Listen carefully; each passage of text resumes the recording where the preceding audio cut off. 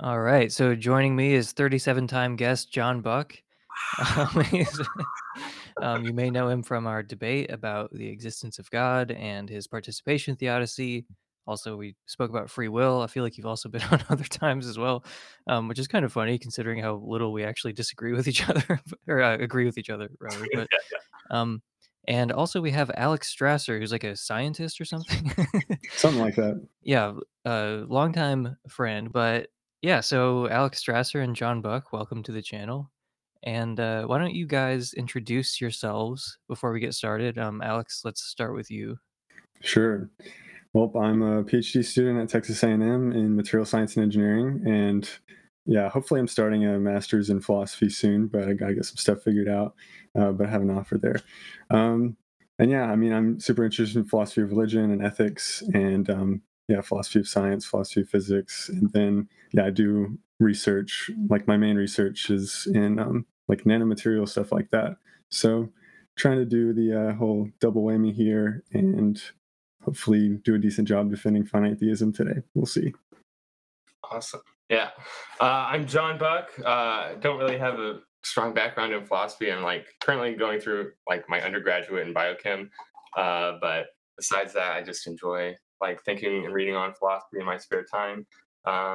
Yeah, I am at writer John Buck on Twitter. That's where the extent of my presence is online, pretty much. And you'll be defending the one true, holy, exalted version of God today, whereas Alex is the heretic who will be summarily executed after this recording. Hopefully. Just to get that straightened out first. Um, I guess before we go into your opening statements, are there any like preliminary things that either of you want to say about like what it is we're debating exactly? Just okay. So one thing I wanted to bring up is how probably Alex and I are pretty similar with regards to like how we conceive of God in the other areas.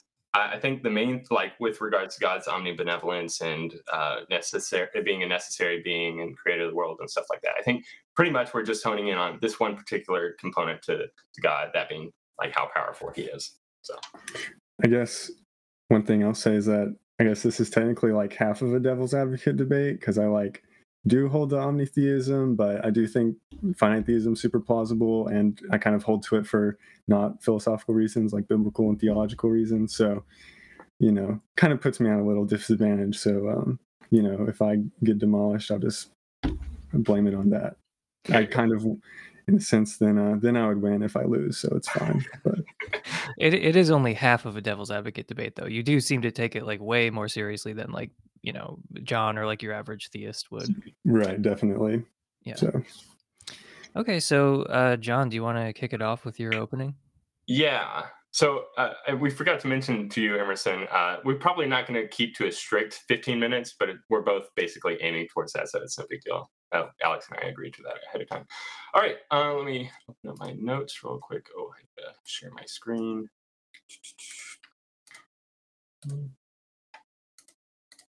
All right. If you can bring that up, thank you. All right.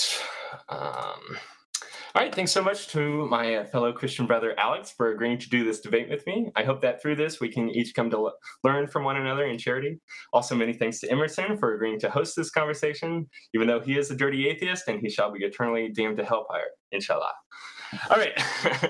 So today's debate will be on the topic of God's power. I'll be defending the view that God's power is unlimited, meaning that for any state of affairs that is coherent for it to be brought about, God has the power to bring about that state of affairs. God is omnipotent, all powerful. This does not mean that God can bring about the logically impossible, as that is inconceivable. So God can't create a rock so heavy that it can't lift it, since the notion of a rock that bears the property of being impossible for an omnipotent being to lift is itself incoherent. Alex will be defending the view that God's power is limited to some degree beyond just the logically impossible. Finite God can't do certain things that would be logically coherent for that thing to be done. I'll leave it up to Alex to characterize the view that he finds most plausible. I, however, shall make the case that whatever version of finite theism that one holds to, it will always be a worse explanatory theory for our world than an omnipowerful conception of God. I will be making my case from a purely philosophical perspective, not from the Bible or any religious commitments. Rather, I'll be considering things strictly as a part of metaphysics. The goal of metaphysics in philosophy is to try to make the most sense of our experience through the postulation of fundamental entities or truths to our world. We might posit a necessary being to account for why there's something rather than nothing, or we might suppose that all fundamental entities are subjects of experience to answer why we happen to be conscious. Necessary existence and panpsychism are both examples of metaphysical theories. Abductive reasoning is the process of comparing epistemically possible hypotheses against one another to see which one can better account for the data, much like how a team of forensic scientists will try to determine the traits of a killer from the evidence that was brought to them. A philosopher will try to determine the traits of fundamental reality from all the facts of our world. I will suggest that the limited theism hypothesis suffers from 5 different theoretical vices relative to omnitheism. These 5 can be remembered by the mnemonic device I am P U. So when you think of limited theism, just remember that it is I, imprecise, A, arbitrary, M, more ad hoc, P, has no predictive power, and U, unparsimonious. The theory of unlimited theism, on the other hand, manages to avoid all of these theoretical vices and fares much better as a total explanation for the world. So let's go through each of these, starting with I, for imprecise. Limited theism as a theory suffers from being inherently vague as to its content. Vague theories make vague predictions, so we should prefer more precise theories over imprecise ones, all other things being equal. The problem of vagueness that limited theism suffers from, which I'll add various theories of naturalism also share as a weakness, is the lack of a common definition for the view. For omnitheism, both atheists and theists tend to agree on how we should articulate the view, even if there is some disagreement as to what attributes are essential or how these attributes should be defined. With regards to a limited God's power, how should we articulate this as a theory? Now, keep in mind that in order to stand in competition, limited theism must be expressed in such a way that's technically inconsistent with omnitheism. For if we were to say that there is a being of immense power, that would be both true of omnitheism as well as limited theism. So this articulation won't pick out anything unique to finite theism and could not act as a competitive hypothesis. Here are a few potential formulations for there being a limited God. 1. There exists a being that is most fundamental to reality, but cannot do all things. 2. There exists a being that can do almost all things. 3. There exists a person that can do whatever is physically possible. 4. There exists a very powerful but not omnipotent subject. 5. There exists someone who can do anything except for X. Each of these is just as good as any of the others, but it's not clear which should be the accepted articulation of the view. Still, the problem persists even for each of these definitions, since they each leave open and undefined exactly how much or what kinds of powers that this being has. There's something inherently vague within the definition. For the first, we can imagine a world in which this proposition is true, but where the most fundamental mind can in fact only do very little. Say it can only think about scratching an itch. This very limited mind that resides at a fundamental level of a possible world would technically fall under this definition, but would in no way resemble a god. For the second, it will at least entail that there is a great number of things that this being can do, but we won't be able to know a priori what it can't do. For instance, a being that could instantiate any number of two-dimensional entity could rightly be said to be able to do almost anything. He just couldn't add a third dimension to any of his creations. Or maybe the only thing that he couldn't do is create a universe out of nothing. So if this limited God found itself in a world with no matter or energy to work from, well, he'd be straight out of luck. For the third definition, the vagueness resides in what turns out to be physically possible. In some theoretical worlds where there's only 2 atoms, the only things that would be physically possible to do would be to have the atoms attract, repel, or orbit one another. A person in this world that could do any of those things could rightly be said to be able to do anything physically possible, since those 3 things are the only things that would be physically possible to do in that world. But of course, that sort of person that could do so very little would seem very far from what we'd consider to be a god. For the fourth, being very powerful is a somewhat relative term. To an electron, a butterfly would seem very powerful. But if we were to try to absolutize this relative term so as to stipulatively mean whatever an ideal rational mind would consider to be very powerful, it would seem that there's still a significant amount of ways in which someone could rightly be said to be very powerful but not omnipotent that wouldn't give us very much insight into what powers they did have. For instance, I would think most rational beings would agree that the ability to spontaneously generate any number of marbles out of thin air would make them very powerful. And if this was the only thing that this mind could do, then they wouldn't be omnipotent. So if I was just given the information that there was a very powerful but not omnipotent subject, I wouldn't be able to tell beforehand if it was the sort of marble genie or if it was one of a more theistic type. And for the fifth definition, x obviously is an undefined variable. So technically, almost the entire possibility space could be plugged into x to make it so that this subject can do anything except for any action besides scratching his ear. And if we have no idea what sort of limits that God has, this will make God a very poor explanation for the world, as I'll touch on later. Of course, the finite theist is going to have to add in some features to their theory in order to avoid any inherent vagueness. But in so doing, they will introduce arbitrariness. So we move on to the letter A in my case. Limited theism is arbitrary in its details, especially compared to omnitheism, because for any limit put forward by the finite theist, it could always be asked, why that limit rather than some other relevantly similar limit? Quoting from Josh Rasmussen's co-authored book, Is God the Best Explanation of Things? A limit is arbitrary in this sense. The limit could conceivably have been slightly greater or slightly lesser. For example, if the foundation was the shape of an octagon, then its shape is arbitrary because it could conceivably have been 9 vertices instead of 8. Why 8? That number is arbitrary in view of its conceivable alternatives. End quote.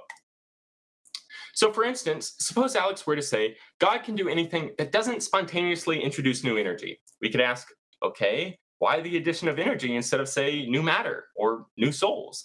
There's nothing inherent to the concept of a finite God that would make us expect an inability to make energy out of nothing over that of making matter or souls from nothing. Of course, there could be some other specific criteria Alex might want to stipulate as to the limits of God, but he'd need to show why his stipulation isn't just an arbitrary line that God can't cross for no explicable reason. And if he does think there is some explanation, what about that explanation is more likely than a relevantly similar limitation being offered instead? Now, Alex could say, no, no, no, there is some reason why God has these limits, and the reason is that we never observe God going beyond these limits in our actual world. But this response brings us into another criticism I have for finite theism, an M. Finite theism is more ad hoc than omnitheism, because to avoid the earlier problems, it must use what we already know God would have had to be able to do in order to create our particular world, in order to fill in the exact details for how much power God does in fact have. But the details of our metaphysical assumptions should be what explains the data that we observe, not what is explained by it. That places the explanation the wrong way around. Much like how a question-begging premise in an argument will be unpersuasive, since the only reason one would accept it is if you already accepted the conclusion, similarly, it would be entirely ad hoc if the only reason you should accept some specific limitation attributed to God was because, well, that's exactly the limit that's needed to fit with what we already know about our world. It's incredibly lucky that God just so happens to have all the particular powers and limits that he would need to have in order to create our particular world, but not any better one, of course. Now, limited theism has to rely upon ad hoc reasoning in order to even get off the ground. But were they to avoid this sort of reasoning, that will fall into my fourth criticism, P. Limited theism has little to no predictive power. I'm treating predictive power as the ability for a theory to account for the data by itself. If a theory requires additional suppositions to account for the data, well, then that theory by itself has little predictive power. If I were to say, there's a mammal in my backyard, this assertion would be compatible with a great many different answers as to what type of mammal is in my backyard. It could be a dog, it could be a deer, a raccoon, a mouse, etc. The term mammal tells us something, but what it tells us is little. It has little predictive power. It needs more details. Similarly, if I were to say God is limited in power, this would at least tell us that there's some things that God can't do, but it won't tell me which ones he can and which ones he can't. My problem with finite theism as a theory is that the very facts of our universe could very well have been some of the facts that a finite God would have been unable to bring about. And if the fundamental posit of a theory could be incompatible with what's needed to account for the data, that's a problem. Thankfully, for any theory that asserts there is a being capable of bringing about any conceivable state of affairs, that theory will entail the fact that there is a being capable of bringing about all the facts present in our world. Of course, this could be raised as a problem of too broad a scope for omnitheism, but so long as we include God's omnibenevolence to the theory, that will help narrow the scope by restricting what sorts of worlds God would bring about. But if I were to simply tell you that there is a being of immense but limited power, that won't tell you if this being is able to, say, set the cosmological constants, create a universe like ours, resurrect a body, compensate those that suffer injustice, or hardly anything. Yet, under the hypothesis of omnitheism, all of these powers are entailed by the theory, so long as they're all logically coherent. And now for my final but perhaps most important criticism of finite theism. The God hypothesis is significantly unparsimonious. Limited theism needs to add in many specific details about the theory in order to compare with omnitheism's much simpler ability to account for all the data. Theories which use categorical terms like all or no have an inherent simplicity to them despite covering a broad swath of information. These terms are widely used in the sciences and are all generally accepted as simple theories. For instance, the theory all copper conducts electricity is a simpler theory than all copper on Earth conducts electricity. Even though technically the set of all copper is greater than the set of all copper on Earth, it's not actually more complex since the latter theory actually adds in the additional qualification of on Earth. So the broader theory, because it's simpler, should be preferred so long as both can account for the data equally well. So too, God can do all things is simpler than God can do all things physical, even though the latter is entailed by the former. This is because the latter includes an additional term physical as qualification, making it more specific and thereby more complex. Universal terms can capture a great amount of circumstances without having to explicate each and every one. But when you deny the universal application, you now have to posit every particular instance of the term's range. Since the finite theist denies God's omnipotence in order to fully characterize God's power, they now have to say God can create a world with a highly complex set of laws. He can sustain that world in existence so long enough for complex creatures to come about. He can reveal divine truths to these creatures through their cultural lenses. He can establish a union with each and every one of them so as to provide them with a satisfying afterlife, etc., etc. Not only that, but the theory would also need to explicate each and every one of the incapacities that this deity has as well, supposing that all these incapacities don't fall under some categorical umbrella.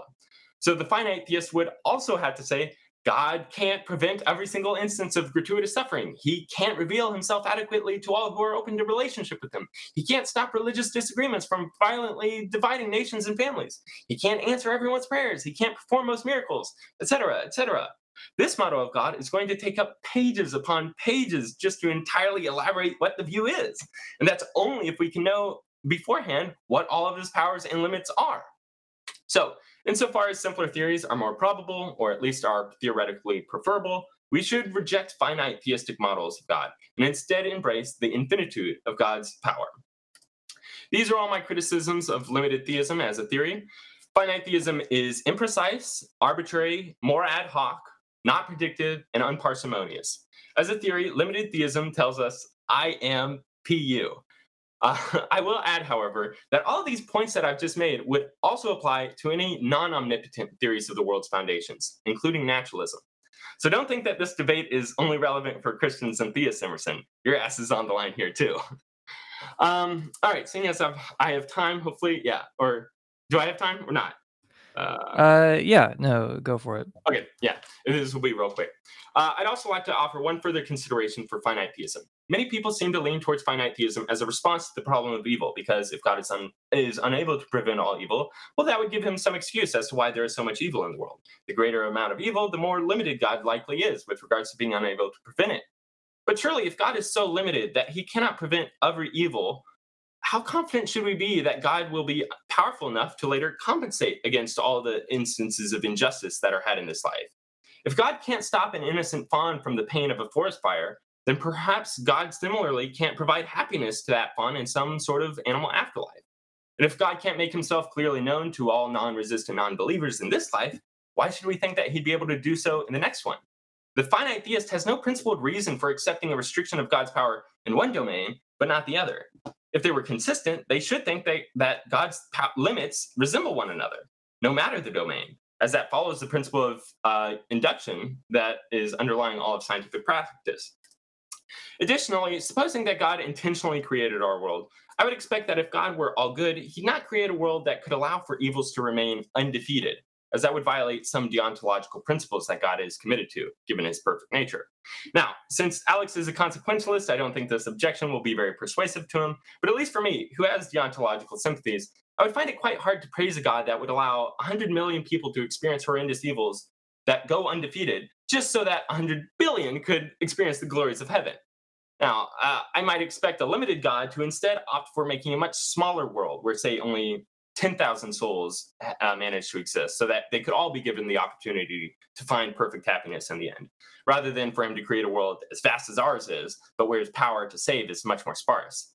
So if you're a theist who places limits on God's power, you may also want to place limits on his goodness as well, so as to ensure that he'd be the sort of being that's willing to create a world as broken as ours, since it'd be unlikely his power was enough to secure ultimate justice in the end for everyone.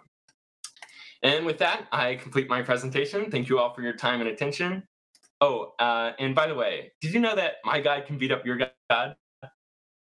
All right, that's it. Thank you for that, John. We have some commentary from the audience. Ben says, Alex hasn't even spoken yet. Damn, I'm Samuel speaking says, already. exactly. He's been rendered speechless. So, John, your case is like the finite theism models add to theism in a way that like ultimately harms like theism's probability. Like just to give one example, it's less simple, Mhm. so insofar as we should favor simpler theories over like more complex theories, then that would harm, that would harm its plausibility. Right. Okay, so I mean, I guess I'll hand it over to Alex, even though there's plenty I want to say, especially for in response to the gratuitous shots at naturalism in your presentation. But anyway, Alex, yeah, let's hear what you have to say. Yeah. All right. So thanks a lot, Emerson, for having us on, and John for asking me to do this. I'm always excited to talk about these things, and I think finite theism should get more discussion. So I'm happy to talk about it. I can start off with one point of agreement. I like John's acronym a lot, and I agree. URPU. So, and I hope to show that here today with with omnitheism. I think does have some serious issues with it, and finite theism I think does have some points in its favor. So I just hope to show that here. My working definitions: omnitheism, there's a necessary tri-omni personal creator, whereas finite theism, there's a necessary and omnibenevolent personal creator, but is finite in power and knowledge. And what I hope to do, at least, yeah, I guess one of my key things, I just want to suggest that this is like a possible research program, and I want to kind of lay out a more normal version of finite theism that doesn't require, like process theism or Mormonism or something like that, like pretty standard theistic commitments, but restrict power and knowledge. And my specific model that I'm going to try to throw out there, my working model is that God has sufficient power and knowledge to create the universe, but not significantly more than that, and hope to motivate that. But yeah, very little work's been done on this topic. So I think like this model and many other ones should also be investigated for their consequences, how viable they are, things like that. So I kind of hope like philosophy of religion will give more attention to finite theism. So I want to zoom out a little bit and just talk about what makes a divine being a divine being. What is fundamental to God's nature? That's like the question of meta theology. And I think that's important because finite theists and omnitheists, I think, usually have very different starting points for what makes God God.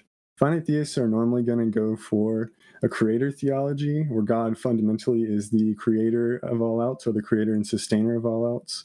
Whereas omnitheists are going to start with perfect being theology. God is the greatest conceivable being. And this is like the standard meta theology of philosophy of religion. But creator theology rather like is a pretty natural pathway to finite theism, and so and I think finite theists are probably going to gravitate a lot more towards creator theology than omnitheists towards perfect being theology. And so I think while there is like some possibility of crossover, it depends on your background commitments. But generally speaking, like finite theists are going to be creator theologians, and omnitheists are going to be perfect being theologians. So I'm kind of work under that assumption throughout, and I think that's going to be relevant for how we explain like God's properties.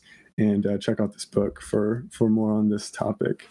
So this is important for how you derive some of the properties that aren't fundamental to God. So if you start with God as the creator and sustainer, then you can get kind of a lot out of that just from that point.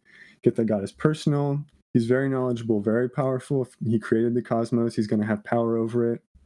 And if he's sustaining it, he's going to have knowledge of what's going on, but not necessarily omni of those. And then timeless, spaceless, immaterial. If he is kind of the source of time, space, and matter, then he himself wouldn't be made of those things. And then changeless, uncaused, beginningless, creative. So all those things, I think, just starting from the starting point of God as the creator, which looks a lot like a stage 2 cosmological argument type reasoning, then you can get like a lot out of that, and not it doesn't entail omni-properties automatically. So now looking at natural theology, I think there's some motivation here for finite theism. When we look at the arguments for God's existence, quite a few of them, so like Craig's Kalam or Gale Proust Rutten's arguments, you can't show that God has these omni-properties, but only just powerful and knowledgeable enough to create the cosmos that we see before us. And I think that's saying something. This is true of quite a few arguments for God's existence. When you look at them, they don't automatically entail like maximal power and knowledge, and this is true even on pretty standard stage 2 analyses of these arguments. And I think that's significant and surprising. The only arguments that you can get to maximal properties are the ontological arguments, and pretty much everybody already agrees those are garbage, except for the one that I thought of using creator theology that doesn't entail omni-properties. That one's great, but the rest are garbage. So I think this is kind of surprising, given like if God did have his omni-properties. I think we need kind of a good reason from John in order to make the leap from finite properties to the omni ones, especially when finite properties fit so much better with our background knowledge. And I think this points to a surprise a little bit for omnitheism. So when we look at creation, I think so his creation is going to reflect his properties. So John and I, omnitheists and finite theists, can kind of agree on some of the motivations God might have for creating the universe. And I think this suggests some reason for why. So God's creation is going to reflect his properties. One of those is that God wants to display his attributes and display his glory and be glorified, since omni-properties are going to be more glorious. And if he wants to display like the properties he does have, we would expect that the omni-properties would in fact be displayed in creation. And secondly, God wants to have intimate relationships with his creatures. So in order to do that, like, you need to have a connection with that person to know who they are and more about them. So in order for God to do this, then he should actually make himself known. And so the fact that he doesn't seem to reveal himself in this way, pretty much everyone kind of agrees that when you do stage 2 arguments, for example, like, you don't need to posit omni-properties to explain like the cosmos. And this kind of points to like, okay, so God only shows himself like obviously he doesn't obviously have omni-properties. So this kind of points to like, it's kind of like catfishing in reverse. So like actually God is way better than how he shows himself to be in nature, like a reverse divine catfishing. And I don't think that's like a super good look. So I think the best explanation of this is that God actually just is finite. And more specifically, like, given that, when we think about the creator and think about like an artist who paints a piece of artwork, or somebody who makes, like, if they want to build some engineering like robot or something, but wants to have like an interaction with the person, they're not going to do significantly worse than their best. If they're trying to put themselves on display, then they're not going to do at a level much worse than they can do. And so I would think that like God wouldn't be significantly more powerful than how he demonstrated himself in nature to be. So I think that gives some motivation for like my specific model about not being significantly more powerful and knowledgeable than what it takes to create our universe. And then a second consideration is when we look at the fine-tuning argument. I think this favors finite theism.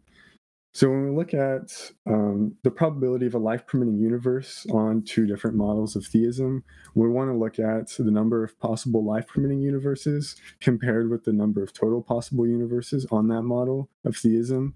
And the probability is going to end up being proportional to that fraction, at least. So this is like drawing on Neil Manson's work. The other thing to consider is that some of the fine-tuning parameters when looking at the standard model of particle physics and cosmology, things like that, the ones that are, if you change just slightly, then the universe couldn't support life. Some of them vary in such a way such that if God created a universe with like a slightly higher or lower value, that like differs in how much it takes to create that universe, like how much power it requires. So like creating a universe with more energy, more number of dimensions, or a higher mass is going to take more power, just kind of intuitively speaking. So just consider an example here, like some parameter varies from 0 to 100, and the life permitting range of that parameter is from 25 to 50. And then about on the 100 is kind of where it takes the most capability to create that.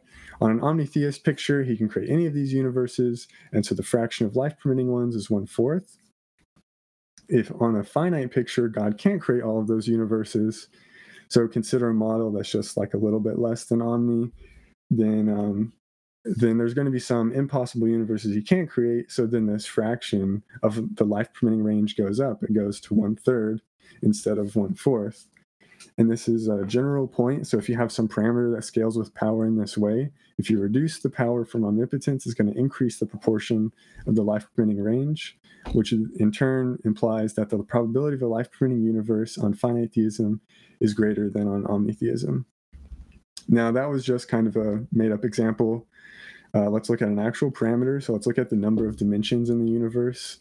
So we live in 3 spatial dimensions, 1 time dimension, and we couldn't live in any other combination of dimensions. It's either too unpredictable, simple, or unstable, etc. So, and it also just intuitively takes more power to create more number of dimensions. It's more complicated, harder to deal with.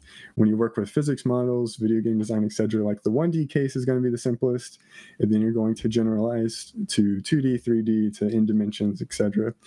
Same thing with time, like statics is pretty much always going to be easier to deal with, require less capabilities than dealing with the dynamical situations. So if we cut off some of God's power to be not significantly more than what it takes to create our universe with 3 spatial, 1 time dimension, so for example here, then the life permitting fraction is going to be 1/15th, which is going to be way greater than some arbitrarily small number, because Omni God can create like any number of dimensions, for example. And this is kind of a general point. There's a number of fine-tuning parameters that look like this. There's 8 of them, and none of them that favor omnitheism. So I think this is another consideration that favors finite theism, is that it increases the proportion of the life-permitting universes God can create. And I think, furthermore, I think there's problems with omni properties, pretty serious ones that finite theism doesn't have to deal with at all. So there's coherence issues, whether that's against like single properties or against like certain combinations of properties. And then pretty much all logical problems of evil are going to go away on finite theism, whether that's like the classical one, Schellenberg's new ones, a couple other new ones that have been developed. These aren't going to apply to the finite theist case. They rely on omnitheistic commitments. So yeah, some of the problems with omniscience. So you have, if God's omniscient, does that imply that God has experiential knowledge? So one, it just kind of seems difficult to deal with that. Like how does God have experiential knowledge of things that he like seemingly hasn't actually experienced? If he doesn't, then I know, and probably like most of my knowledge, God wouldn't have. That seems pretty bizarre to say for an omniscient agent. If he does, then it seems like he's psychologically no longer unified, which is kind of a requirement for personhood, it seems. Similar, does God have the experiential knowledge of doing something morally wrong? There's certain set theoretic paradoxes that have to do with the set of all truths. So it seems like God couldn't like know the set of all truths, or like difficulties with knowing the actions of free agents. All these kind of suggest that some reason to think that omniscience might not be attainable or is incoherent or something like that. And of course, like omnitheists have been dealing with this issue for like a couple thousand years or whatever. So what do? Seems like they give some pretty ad hoc restrictions on what God would know. So, for example, like if God believes all true propositions that are knowable to God, well, sounds great, but rocks know all propositions that are knowable to rocks. So now rocks are omniscient, and I'm pretty sure theists would not want to affirm that rocks are omniscient. Other ways to modify it, you end up with like leaving out first person indexical information, temporally indexical information. So you end up with all of this definitional gerrymandering in order to salvage omniscience from these conundrums that face what it means to be all knowledgeable. And so this seems like, yeah, it ends up not being really predictive. It ends up being ad hoc because everything just ends up being informed by my background metaphysical commitments rather than like telling me God's omniscient. That's being informed by something entirely different. Same thing with omnipotence. So there's so many different accounts of omnipotence that Kenny Pierce has provided us this nice schema for generating accounts of it. And so it's just that God can bring about any state of affairs that satisfy some condition C. Now, what is that condition? Of course, a lot of disagreement. If you restrict C to be, God can bring about anything conceivable. Well, it looks like mathematical falsehoods are conceivable. For example, trying to derive the consequences in a proof by contradiction, they need to be able to conceive the consequences. Um, if it's just what's logically possible, then like how in the world can God bring about 2 + 2 = 4? Or can God scratch his ear? You have incompleteness issues here.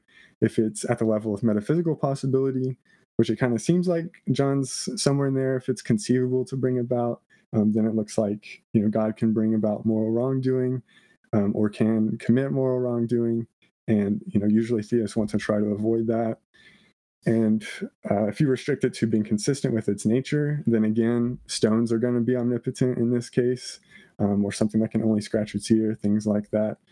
So all this suggests to me there's a lot going on that doesn't seem to be really fruitful or predictive. There's this definitional gerrymandering. It seems like a lot of these accounts are precisely have the same precise structure that John was critiquing. God can do anything or know anything except for X, and there's just a lot of people filling in the blank with different X's. So that seems to not make it very predictive because it's just informed by our background metaphysical commitments. So yeah, I just think you don't need to get bogged down in all of these, pointless questions. Can't make a rock so green that he can't lift it. God chop off all 3 of his arms. These are kind of like humorous renditions of pretty standard problems for omnipotence. And I think, yeah, I guess there's a lot of more interesting questions about finite theism, for example. And if your theory just has like so many different anomalies, like 25 more anomalies, then maybe it's just not a good theory. It's a virtue of a good philosophical theory to solve a lot of philosophical problems. And finite theism kind of like resolves a lot of these coherence issues that it doesn't have to worry about. So I think, yeah, rather than asking if omnipotence needs an additional 37th conditional clause on how to make it coherent, I think that there's just a more interesting model to try to investigate as a natural theological project, looking at like the different parameters of the fine-tuning argument. Did they follow the same trend, or just looking more in depth at other arguments for and against God's existence? It just hasn't been interrogated the same way that omnitheism has, and so I think it should be. Yeah. So in some, finite theists usually use this different meta theology, creator theology, as the coherent and kind of explanatory framework basis. Natural theology doesn't seem to demonstrate omni properties, which is kind of surprising, I think, if he does have omni properties. And fine tuning, I think, gives some reason to favor finite theism. And I think there's a bunch of problems with the omni properties like ad hocness, unpredictive, unparsimonious. The same thing John alleges for finite theism with omnitheism. So I think finite theism should be taken very seriously, much more than it currently is. So yeah, thanks. That Cool. is all. Thank you. Yeah, that was great. I don't know if I'm more upset about John's comments about naturalism or your comments about Mormonism, but I guess we'll just have to move past that. Yeah, I was Um, going to apologize for that. Sorry, no offense. Geez, I bring you both on my channel and you both attack me personally. So here's Joe trying to give me a stroke. If God is finite, then how could there, how, and when you for which could be? This is one of those perennial Now I'm philosophical questions. speechless. It's a great question. Dang. Um, some of you in the audience might know this is the second limited God debate that I've hosted in like, a month or two. And the reason is that I find this topic like super interesting. And that's mostly because I think that would be kind of like game changing for the problem of evil, even though a lot of theists kind of downplay that. Um, yeah, I think that it really would kind of open up interesting new avenues if suddenly we weren't saying that God was like totally unlimited in power and knowledge and maybe even goodness. There was like this meme on Twitter which surprisingly went viral because a lot of like religious things don't seem to be very popular like in mainstream discourse, but there was like it was referencing like the gods in ancient Greece, like a typical polytheist model. And it was, it kind of made reference to the fact that Christians and like monotheists engage in all these crazy like backflips and jump through all these hoops. And then the ancient Greeks are like, well, the gods are only so good and only so powerful. And there's just not really like a similar problem for them. So obviously, the finite theists who are Christians are not going to go that far, but I still think that it's like really interesting. Like it opens up interesting new avenues, which I don't want to. I mean, we could jump into that right now, but if you guys immediately have some things that you want to respond to with your opening statements, we can go that way as well. No, that's cool. We can start with the problem of evil, especially because yeah, that's probably like what motivates a lot of like leaning more towards limited versions of God anyway. So Yeah. um, Can yeah. I make reference really quick to something that I think might be useful from Josh Rasmussen? He has this analogy where there's a pitcher, John, a pitcher of some kind of red liquid. um, and so that represents all the evil and suffering in the world. And on the table, we have different bowls and cups and jars, and they represent different theodicies or defenses or just explanations of evil in the world, the kind, degree, and distribution of evil we see in the world. And like we can sort of pour out this red liquid into one of the theodicies and a little bit more into this other, a little more into this other. And I think it's safe to say that like most theodicies can explain like a non-zero amount of evil. Like I don't know of any theodicy that can explain all of the evil in the world, but like all of them I think can explain some non-zero amount of evil. And the idea is they all work together, and is there any red liquid left in the pitcher? And if there is it a lot? Is it a little? And this sort of finite theism model, like it's one of those bowls on the table that no theist wants to use. But to me, it seems like a pretty big bowl. Like it could hold maybe a lot of that red liquid. Um, so I guess the value to the problem of evil mostly comes in setting up a different causal web to begin with, not so much intervening in individual cases of evil. So the place to think, um, the place to start would be thinking about God standing prior to creation, and like and about to create the world. Like I think that kind of, like I said, opens up some interesting avenues. Um, so yeah, I guess I just wanted to put that on the table before we move on. Yeah, no, that's great. Okay, so then I guess I have a question for Alex. Like, if God is finite in his power, is that does that mean that like it's just not the case that God can say prevent all gratuitous suffering from occurring? Yeah, let me say generally, like, I think I'm going to disappoint Emerson and probably some atheists on this point because, like, I think I agree with or I agree with John that there is some concerns about having like a principled way to differentiate, like, if we're going to limit God and with respect to like certain evil things, then it seems like we would be limited in certain other things. So like, so I guess it's not obvious. I think there needs to be more like investigation on this point. So I guess one thing I want to say. Can you remind me your question? Yeah, Actually, yeah. Just like whether like if we were to assume that yeah, God is limited, so that means he just can't prevent all gratuitous evil. yes. Okay. So yeah, I do think gratuitous evil might be like one way that I think the finite theist does um, have a bit of an advantage, at least in the sense that like if there's probably going to be a lot more plausible models of finite theism that are going to be like very compatible with gratuitous evil than there are like plausible models of omnitheism that are compatible with gratuitous evil. So I think that's right.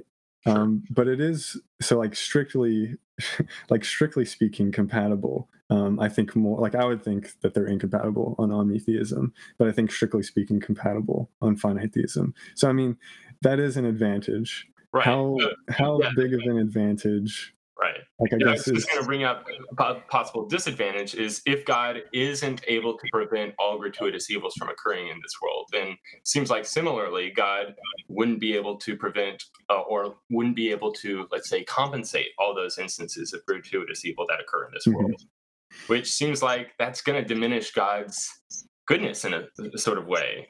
Like if God's creating a world in which there's gratuitous evils that occur that he's not able to like compensate their evilness that's occurring, then it seems like, well, maybe God shouldn't create that sort of world. That's at least sort of my thinking. Yeah, so I do wanna reply on that point. So I guess, like, one, I don't like compensation because I think that implies that, like, you can't make a difference in the world if God's gonna compensate everything anyway. But that's like, but presumably the same thing would apply to like other models of like defeat and justice and things like that. So Mhm. the same like concern still applies. So I do think when it comes to afterlife stuff, um, the finite theist does have like a principled way of kind of suggesting there's some ways, there's some moves there. So quite a few finite theists think that God is limited just in nature of like physical matter or spatiotemporal relations, just like having to deal with, yeah, just like physical objects and how they relate to each other and like the causal interactions and everything like that. I mean, like Plato did, and like a bunch of, and like quite a few finite theists. So I think there's like a tradition there, and I think that's reasonable to think that like there's some physical spatio-temporal limitations. Like for example, if God fixes the law of nature, let's say he has, like Emerson was saying, like he can fix the law of nature at first, but Mhm. then like after that he can't really mess with it. I think that's like pretty reasonable to like say that he can't, like at that point once he fixes the laws of nature he can't do anything um beyond what's physically possible, for example. Then like there's still the option once God like if there's an afterlife, things like that, like God can bring people out of the spatio-temporal realm, and then those limits no longer like apply. So God's going to have more power in His realm, and wherever the heck heaven's supposed to be, but like not in this space time or whatever. Then God's going to have like More power in kind that. of more power in that region, and so I think Dilly talks about this in his article, "A Finite God Reconsidered." He says, like, and I think this is true. So I think this is another relevant point that, like, whatever resources a defender of an unlimited God has available are available to the defender of a finite God, including the guarantee of an eschatological solution. And he talks, yeah, I guess he goes through like, and I think that's another point I wanted to make. Like, I think generally speaking, the same kinds of things that an unlimited God can appeal to, a finite God can also appeal to. And I Well, think the afterlife stuff that wouldn't quite be part of right that. because, like, in somebody who holds to an unlimited version of God, it's going to be entailed by the theory that God would have the power to, let's say, compensate all instances of gratuitous evil that occur. But it's Hmm. not going to be an automatic entailment under finite theism. Yeah, it's not going to be like trivially entailed. But I think like if you think God's limited by physical matter and spatial temporal relationships and that type of thing and like physical possibility, Yeah, and that is like the source of God's limits, which I think is pretty reasonable, or at right. least that's a significant source of God's limits, then God would, I think, like we have reason to think that like God would have at least enough power to defeat evil in the afterlife and things like that. So I think that sounds pretty Yeah, reasonable. Yeah. yeah, I could buy that. Like, yeah, God being an immaterial being, he's just gonna automatically have a greater amount of power when interacting with things of like kind. But when he's creating like a physical world, he's not physical. He can't do Right. anything physical. Now, Yeah. I'm worried though that might like pose a problem for your fine tuning argument because like fine tuning sort of requires that God has the power to set the cosmological constants, and that seems to Hmm. be an action that resides outside the physical. Like there is an instance in which God basically has the power to do something that's not physically possible because he's setting what's physically possible and what's not physically possible. Hmm. Yeah, that's true. I think. Let me think. Yeah, I guess like I still think the same. Like, kind of, it's still true that like even if we think spatiotemporal relationships or like physical aspects are kind of a significant source of limitation, I still think like intuitively creating things, like for example with more dimensions, like are still strictly speaking, um, so it's going to depend on like the finite theist model, but like I do think like, you know, more dimensions, more massive, more energy, more complex universes, like are just going to intuitively require more power, and so like it's going to require a more advanced model of God to create like things in the like infinite dimensional space and all Mhm. that stuff. I gotcha. So I think, at least when we're talking about like the global landscape of finite theist theories, I think strictly speaking, like there kind of has to be a boost still, to like quite a few of the theories, even Right. if you think that the physical and spatial temporal stuff is like at least a significant source of limitation. Um, there's still like more complexity required and more things required. I don't know. Yeah.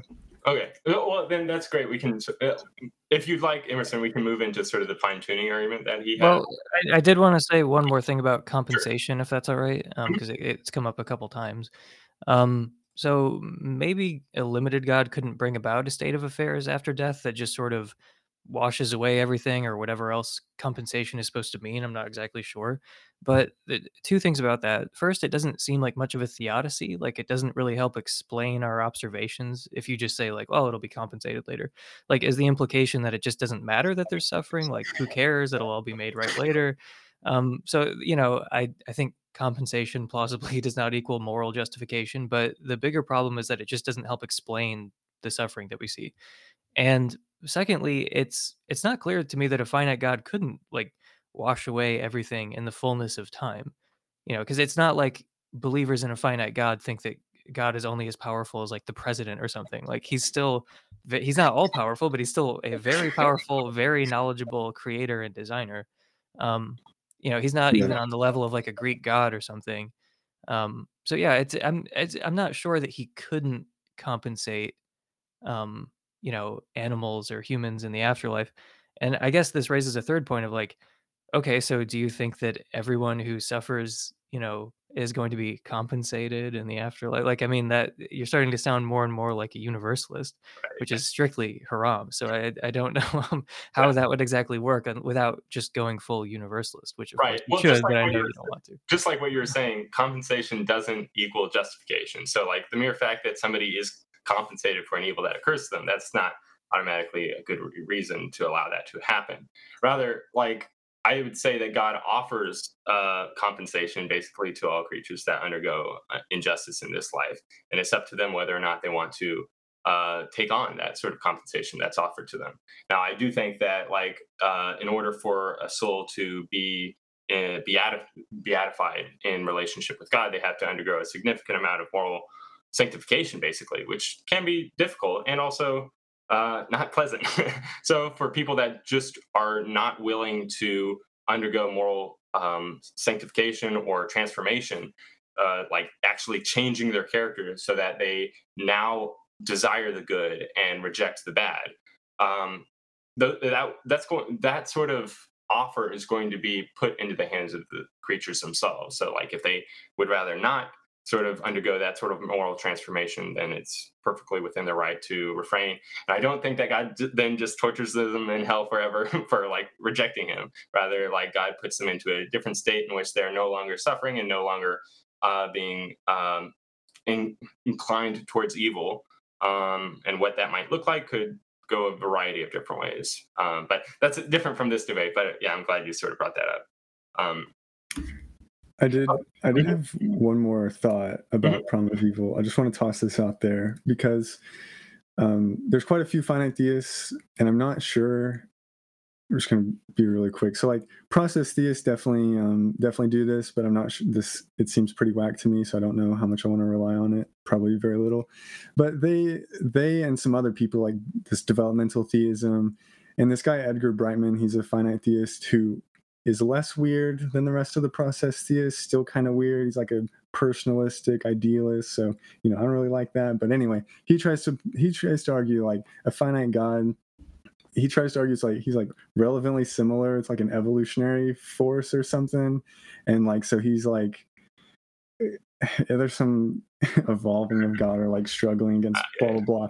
So I don't know, some weird stuff, and maybe that seems kind of reasonable and like might make evolutionary evil less problematic if God's like trying to whatever. Anyway, I'm just gonna throw that out there. Yeah. I'm not I sure think, what I think yeah, about that, Josh but Rasmussen has made the point before that, like, maybe in order to create creatures as complex as us, there needs to be some sort of like evolutionary back history or backlog that sort of brings that about. Because otherwise, the being itself wouldn't be able to know how to create a creature like ours. It has to go through a sort of evolutionary process. I don't really find that very plausible, given that, like, well, there's instances where like people design alien creatures for video games and like the movie Avatar and stuff like that. And those creatures in that movie or those video games didn't have like an evolutionary process behind them. They were just designed ex nihilo, basically, by the CGI artist. to come up with that idea, of course, we had to go through that. So Right. Yeah, yeah, I guess so. But I mean, there were people designing new animals even before the theory of evolution. So, and I would imagine that God would have a much greater amount of power than us creatures, so he would be able to imagine such creatures as well. But yeah, okay. I wanted to bring up something with regards to the problem of evil still. If God is like unable to create, say, a world in which like all gratuitous suffering is avoided, like some sort of causal law where like whenever an instance of pain would not benefit the creature in any way, that pain is just not had. You would say that God just couldn't create a world like that, right? Or at least the finite theist would probably say something like that, I'd imagine. that sounds pretty good. Yeah. Okay. So I just want to put a pin that would be an anthropic world that a finite God couldn't create. But putting that aside for a second, it seems like then if God's like unable to sort of set what the psychophysical laws are between the physical conditions and the mental states of the creatures in those conditions, I would similarly be I don't know. I would similarly expect that God wouldn't be able to like set whatever the laws were that would mean, okay, once this creature dies, that soul goes to heaven, because that's a sort of like connection between the physical and the mental that God apparently doesn't have a sort of causal power over. Now, I guess you could just stipulate, oh well, he can't set like what instances cause pain and what instances cause pleasure in the broad swath of cases, but at least in this one small case, he can do that thing. But that seems very like arbitrary and, in a sense, ad hoc. But yeah, I just wanted to sort of bring that up. So you think that like I guess the inability to create a world like without the gratuitous evil, whatever, is connected. Like I guess I wouldn't naturally connect that to psychophysical laws in this sense. Like I would think, I don't know, I wouldn't naturally think that like control over psychophysical laws is what kind of dictates that. I don't know. I mean, it I is a mean, sort of like pushback from the atheist that says, "Oh, if God sort of set the psychophysical harmonious laws, then why are they so bad?" Like there's that sort of assumption. If God can do this, why didn't He do better? Basically, so it does seem yeah, like they are connected in that sense. yes. I don't know. How do theists reply to that? I mean, I wouldn't think I wouldn't want to accept that naturally. I Hmm. like I mean I would think like plausibly there's some independent metaphysical laws, maybe not psychophysical and specifically, but there might be some other type of metaphysical laws that God can control, Hmm. because even so, like when God creates, you would think there has to be some type of connection between like God's causal power and then the resulting thing that He creates. Hmm. And usually, like in the real world, that's explained by laws of nature, like Right. physical laws, but prior to that there is none. But like it's still about the connection to like physical things, but not necessarily like the psychological aspects. But it still seems to suggest maybe there are these metaphysical laws in order to connect like creation and output. And so maybe like that rather is instead the type of the type of limit That constrains that's God. going on, and Yeah. that's much broader than say like the set of like physical laws, Mm, or and like more fundamental, for example. So that's right. like yeah. Okay, so yeah, that's interesting. Like if we think of like let's say there's some sort of metaphysical law, like as a possible example, it's like the principle of material causality, to where like the uh, the only things that can be brought into existence are those that are brought into existence from some other material thing, or like whatever begins to exist must have a material cause. That's a simpler form of that. So like Mhm.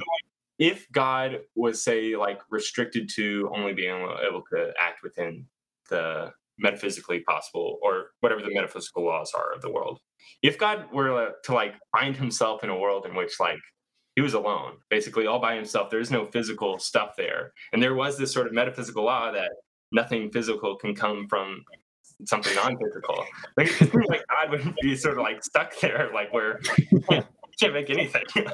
That would be That's true. I do want to come back to psychophysical harmony in a second. Mhm, We do have some questions that have been piling up. mhm, But just one more thing I wanted to say about the problem of evil. Well, first, Alex, you mentioned process theology, and I can't say whether it's whack or not because I don't really understand it. But I do know that a lot of them, Alfred North Whitehead and so on, like they tend to be panpsychists, so I guess that's cool. And you mentioned personalist idealism.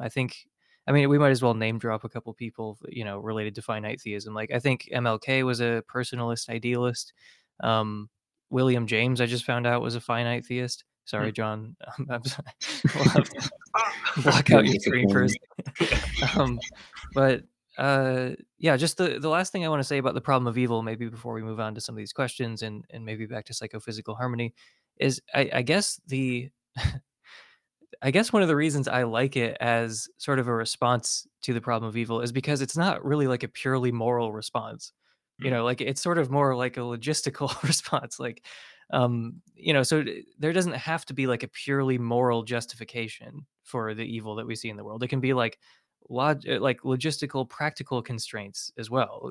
Like God is only so powerful or something. And I feel like that seriously helps the theist's case. That there doesn't have to be a purely moral justification for the things that happen in the world. So that's my last little spiel. Since just like the last debate, I'm the one defending the finite theist with regards to the problem of evil. Mm. Um, Yeah, there's at least one extra category of explanation that the finite theist can offer that the omnitheist can't, and that Right. No, you that's know true. Yeah. yeah. finding the principled version of that. I don't know. I can't help with that yet. Give me Right. some time. I Sure. mean, I didn't want to appear too biased, but one question that occurred to me when John was raising that point is like, well, I can't really give like a principled description of like, okay, how powerful is God, like specifically? And it's like, but John, if I asked you, like, how powerful are you?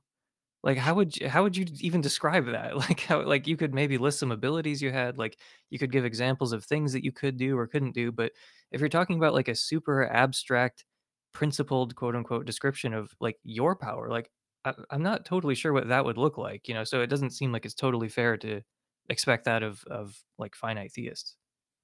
I mean, I can at least rattle off a few things that I know I can and cannot do. I can't breathe underwater. I can lift this bottle. So there's at least like two things that I can throw out there. But like, if I were to just give you like, okay, there is a being of immense power, but it's not omnipotent.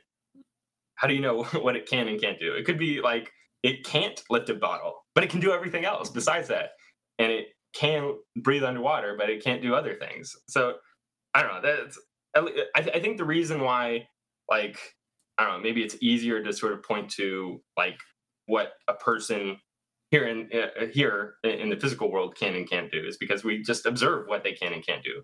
But for God, we can't directly observe what He can and can't do, so we have to basically assume what He can and can't do. And so, like, an assumption that carries with it like a near infinite number of like posits is going to be pretty rough. But like, if But, you I mean, it couldn't you also just think like, "Oh, it's not an assumption, it's just an inference, like, based on the character of the world." Like Alex's, like, case said, like comes from like, the creation is gonna mirror the properties of the creator. Like, I'm also reminded of, David Hume's dialogues about the design argument and everything. It's like Mhm. he does make some similar points here, where like you could kind of construe some of the arguments raised in that book about, like in defense of finite theism, because it's more similar to like designers we actually have experience with. Like, yeah, I know tons of finite designers. I know of zero infinite designers Right. personally. But if we're going to be like relying upon the data of our world in order to infer what powers and limits God must have, that's just going to be like assuming basically, oh, our world is one of those worlds that God could have brought about. But like you can't just assume that off the bat. We're trying to like argue for why that must be the case given what we observe.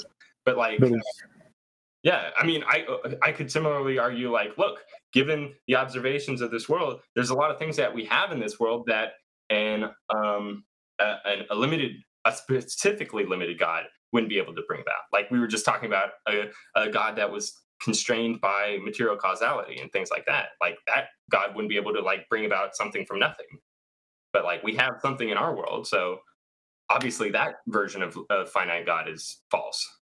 So if but if you look at like how omnitheists end up answering the same questions, like whether or not God knows the future, things like that, then the story they're going to tell is like they're going to go look at like what theory of time is true.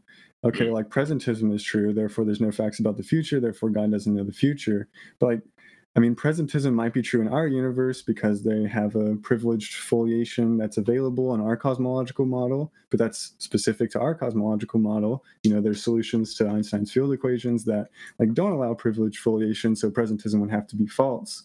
And so like seemingly God, so it's like I don't think like appealing to facts about our universe is necessarily problematic when we're trying to make the inference back to like the properties of God, because it does seem like omnitheists end up appealing to the same thing, and then they just end up like changing the definition of omnipotence to make sure it works with like what we know about our universe.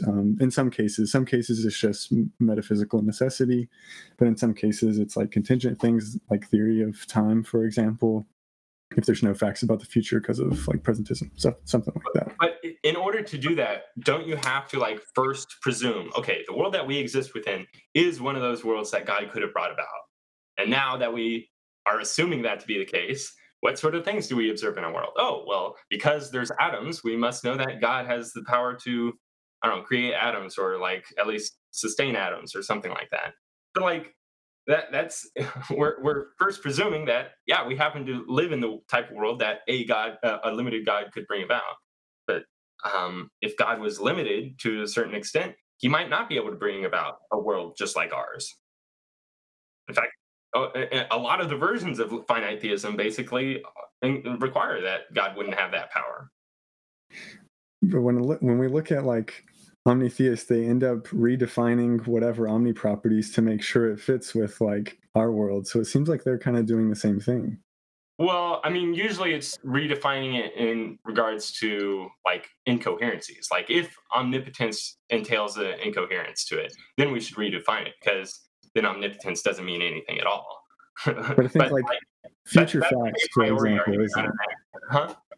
But like for example, like future facts. Mhm. If there's no facts about the future, God doesn't know it, and like that's dependent on like a theory of time, and the theory of time isn't like that's maybe true in our universe, but it could um, but like there's other possible universes where it's false, and so like but people then say oh, but like God can't know the future, so clearly we need to redefine omniscience to make sure it works with that, and that's like dependent on a theory of time, which is Yeah, like true in our universe.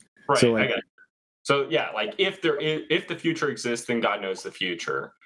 Similarly, if John Buck exists, then God knows that John Buck exists. So like, yeah, we're going to be able to know. Okay, given that John Buck does exist, or given that the future does exist, God's going to know what these things are. But like, yeah, it's not the particular details of what God knows is different from like the extent of God's knowledge base or his power base either. I don't know. It seems like I guess I admit there is like some similarity in some sense, but not sure. The other one, the like defining what powers God has based upon what we know He must have in order to have created our world. seems much more ad hoc to me than just saying, okay, well, because I exist, God must know that I exist, or because the future exists, God must know that the future exists, because those are both already relying upon a preconceived notion of what God's knowledge or power would be, whereas the other one doesn't rely upon that preconceived notion. But I do have a if we could go back to psychophysical harmony for a second. okay. Like I was curious, Alex, if you thought that a finite theist could use the psychophysical harmony argument. Yeah, I have thought about it very little, and I've also thought about the psychophysical harmony argument for omnitheism very little, and don't, I don't know, I don't think I find it convincing yet for omnitheism, or so I definitely haven't thought about the finite theist case. So yeah, I probably don't have much interesting to say on that I point. mean, I've thought about this just because I've heard some people say, "Oh, well, like Mormons can't use the psychophysical harmony argument," but Hmm. I feel like if you, as long as you think of your finite God as capable of making like a zombie or an invert or something, then then God must have some control over the psychophysical laws. And it just strikes me as implausible to say that like, oh well, I've got this very powerful creator and designer of the universe, but he could not have made like a color invert or like or like adjusted any of the psychophysical correlation patterns.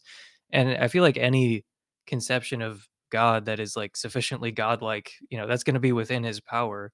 Um, so I mean, it seems like any theist is going to be able to make that argument. And I've asked a couple Mormon friends, just like, does that sound like the kind of thing that your God could do? They're like, yeah, like that sounds plausible. So I mean, as long as you could, I mean, rather than making it abstract, just look at specific cases. Like, could God alter the psychophysical correlation patterns? If yes, then you can make the psychophysical harmony argument. Right, but that's going to apply to every single power you could ask about God. So, like, I could ask Alex, do you think God could have altered the cosmological constants by one number, decimal point? And if he says, yeah, well then, okay, then he could do that. And but like that's a sort of like problem of arbitrariness. There's no matter what question you ask, it's going to be kind of arbitrary why a limited God would be unable to do one thing, but he could do the one just prior to that. So like if we a finite theist could say that, well, no, maybe God can only bring about physicalism uh, regarding consciousness, and so God couldn't create a zombie. Like I'm sure Mhm. Tarek, he would say that God couldn't create a P zombie because they're inconceivable. He was not one of the Mormon friends who said it was conceivable. Okay, well, there are other ones that would also like take my stance or something like that. Yeah, to say that. I think Yeah. I think it would probably end up. I mean, I think we should probably say it's necessary, like whatever limit gods end up having, that it ends up being necessarily true, and that I think it's fine to just say that's part of his essence to be limited to that degree. Just like humans, we're our essence is limited to some degree, and so God is in the same way. Um, and I think I can pull an oppie and say, a certain theory of modality is true, branching actualism, so if all possible worlds share an initial segment, so, and God, if God created the universe, then, God's property of being in degree powerful is going to be part of that initial segment. So it's going to be necessary. And then it's explained in virtue of his necessity. And at least we're in a better position than saying the universe is finite. I think saying, God is necessary, I think is we're well justified in saying that, especially on creator theology. Yeah. Yeah. So would every single limit of God, as well as every single power of God, have to be just sort of like posited as like, okay, that's necessary, this is necessary, and this is necessary, and that's necessary as well? I mean, I think on the branching actualism view, yes, on that theory of modality, because all of those properties would be part of the initial segment Yeah. of the possible world. So I would think so. I would think, like, even if, like, yeah, both theories basically have necessities at their base. Seems like if one theory has like a ton of necessities at their base, and another theory doesn't have a ton of necessities at their base, we should go with the one that has less necessities. Because, like, okay, let's assume that, or like, if we were to say that the world began at last Thursday, and it had all these necessary entities in it, and that was the initial starting space for our universe was last Thursday, and that would be a whole bunch of like necessary entities, but because they existed at the initial start of the universe, I mean, there would be no explanation needed for all those necessities. But I would say that like a theory that has like all of the different entities in the world from last Thursday as all being necessary is going to be a much more ad hoc and implausible theory than one that says, okay, there's one necessary entity at the base of the universe. But it is simpler, so it must be true. It's Right. sim Simplicity is there's just a bunch of garbage. I Damn. mean, Wow. Okay. I was gonna mention, like, someone who likes the limited God stuff is Philip Goff, and he had a really interesting conversation with Josh Rasmussen about this, and he was kind of agreeing with everything Josh was saying about, like, the stuff about arbitrariness and, the value of simplicity, but what Philip kept saying, he was just like, "Look, I think I agree with you about all this, but you want the simplest theory that accounts for the data." He's like, "And the limited God accounts for the data of evil and suffering much better than the unlimited God model. So it's a better theory, even though it's less simple." And that's like a totally normal way to reason about other models as well. Right. And I think I do try to motivate like my model of finite theism a little bit. So there's Yeah. that. Right. Um, I do have. I kind of thought John was going to say something. It sounded like I was just being a very biased moderator for a second, but I guess that's fine. So Ken asked. This we were talking about God sort of setting the laws and not being able to change them after that. Mhm. The finite God. He said this also poses a problem for any miracles. If God can't break the laws of physics, then raising people from the dead, walking on water, turning water into wine would be off limits. So, Alex, what do you have to say about that? And more generally, just about how like finite theism fits with the Bible. Sounds good. Well, one thing I would say is that, yeah, I guess so. There's a lot of different debates on like models of divine action. I think we should go with a non-violationist interventionism. Like Jeff Kaprisky has a nice book about this. But so, like, if I were really to flesh out my views, like I would say we should, like, I probably would,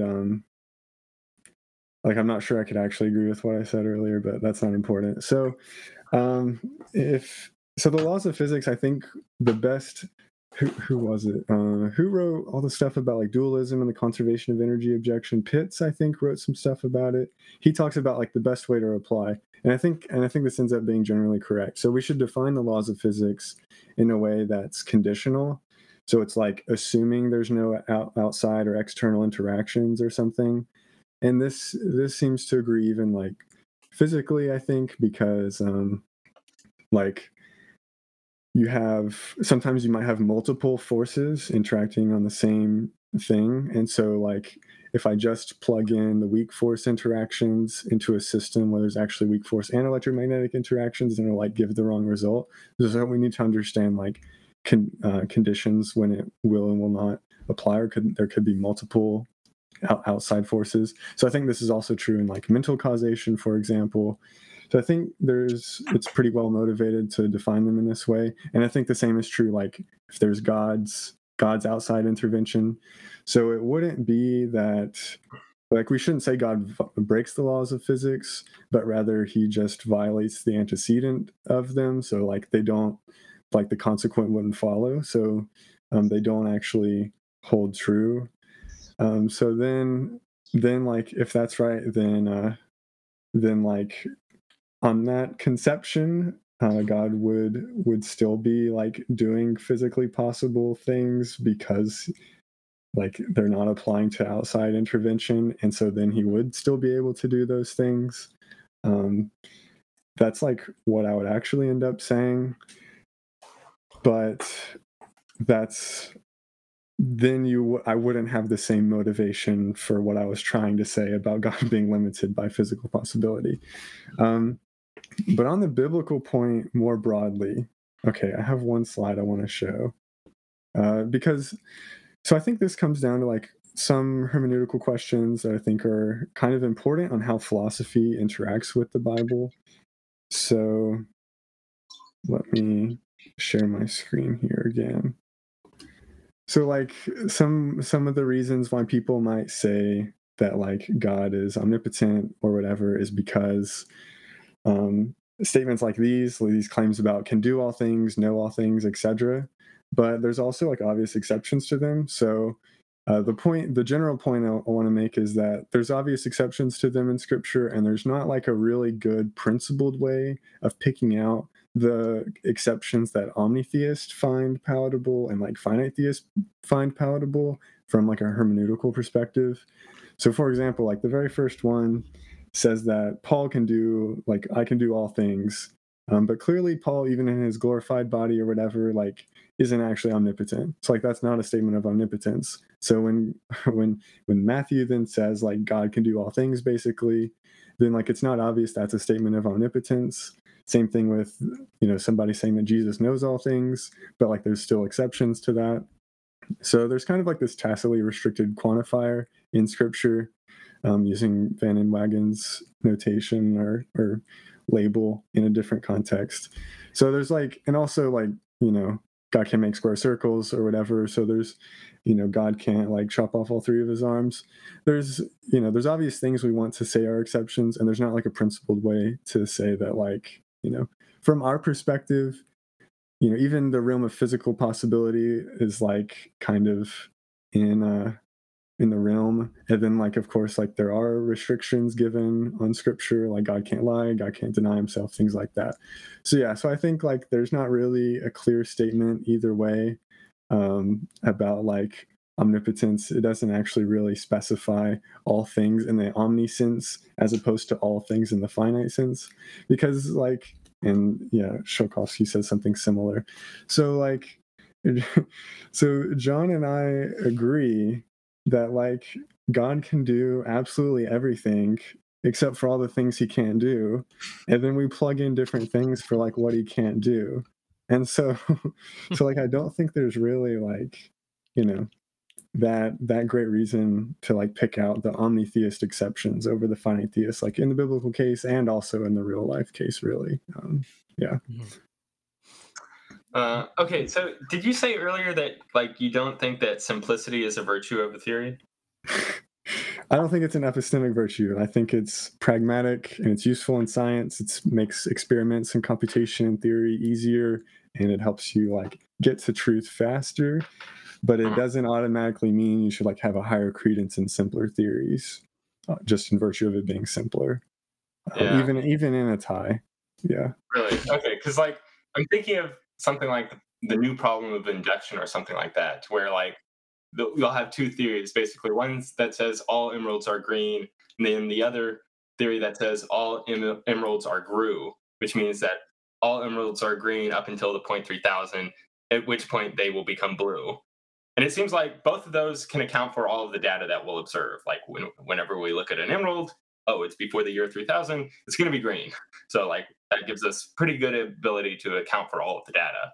But those two theories, one's like not as simple as the other one, because the other one contains the additional qualification. Oh, it has to be before the year 3000, and then after that, it's going to turn blue and stuff like that. And so it seems like a, a good response by my lights to the new problem of induction is going to be, well, simpler theories are just more likely to be true, and because they're, I don't know, able to account for the data without positing as many qualifications, basically. And so that's why I would think of like simplicity as a virtue. When I looked at the GRU question, you know, I thought the takeaway was basically that shows that syntactic simplicity, or wait, yeah, syntactic or semantic. I get them confused. Maybe semantic. Semantic simplicity like Yeah. isn't useful because I can just redefine a word that like I can build in like 25 other words or phrases and like Mm, have that one word mean the thing, like grew, it's like green if after 3000 or blue before that. I don't remember exactly. right. So I thought the lesson was that like a certain version of simplicity doesn't actually work. So I Well, think no. That would be a complex theory that says that like you have all this like much broader meaning to the word grew than you do to the term green, because green just means, oh, it's green, but grew means, oh, it's green up until the point at which the year 3000. So there's like But it's the same number of words. So I guess that's the point, is you want to build in like the complexity of the definition rather than like word length, for example. Right. Yeah, And I yeah. guess syntactic or whatever is referring to the definition Right. complexity or So that's whatever. why, by my lights, we should prefer simpler definitions or theories and terms over those of more complex theories or terms, because the more complex theories or terms are less likely to be true. I'm happy to grant that for Right. this conversation. I Yeah, think, but oh, sorry, go ahead. well, I think your critiques about parsimony with respect to finite theism like apply pretty substantially to, I think, a lot of accounts of omnipotence, because they say, you say like all X is like a very simple theory. Like Callum Miller makes this kind of argument, this is like relevantly similar to universal generalizations in science and stuff.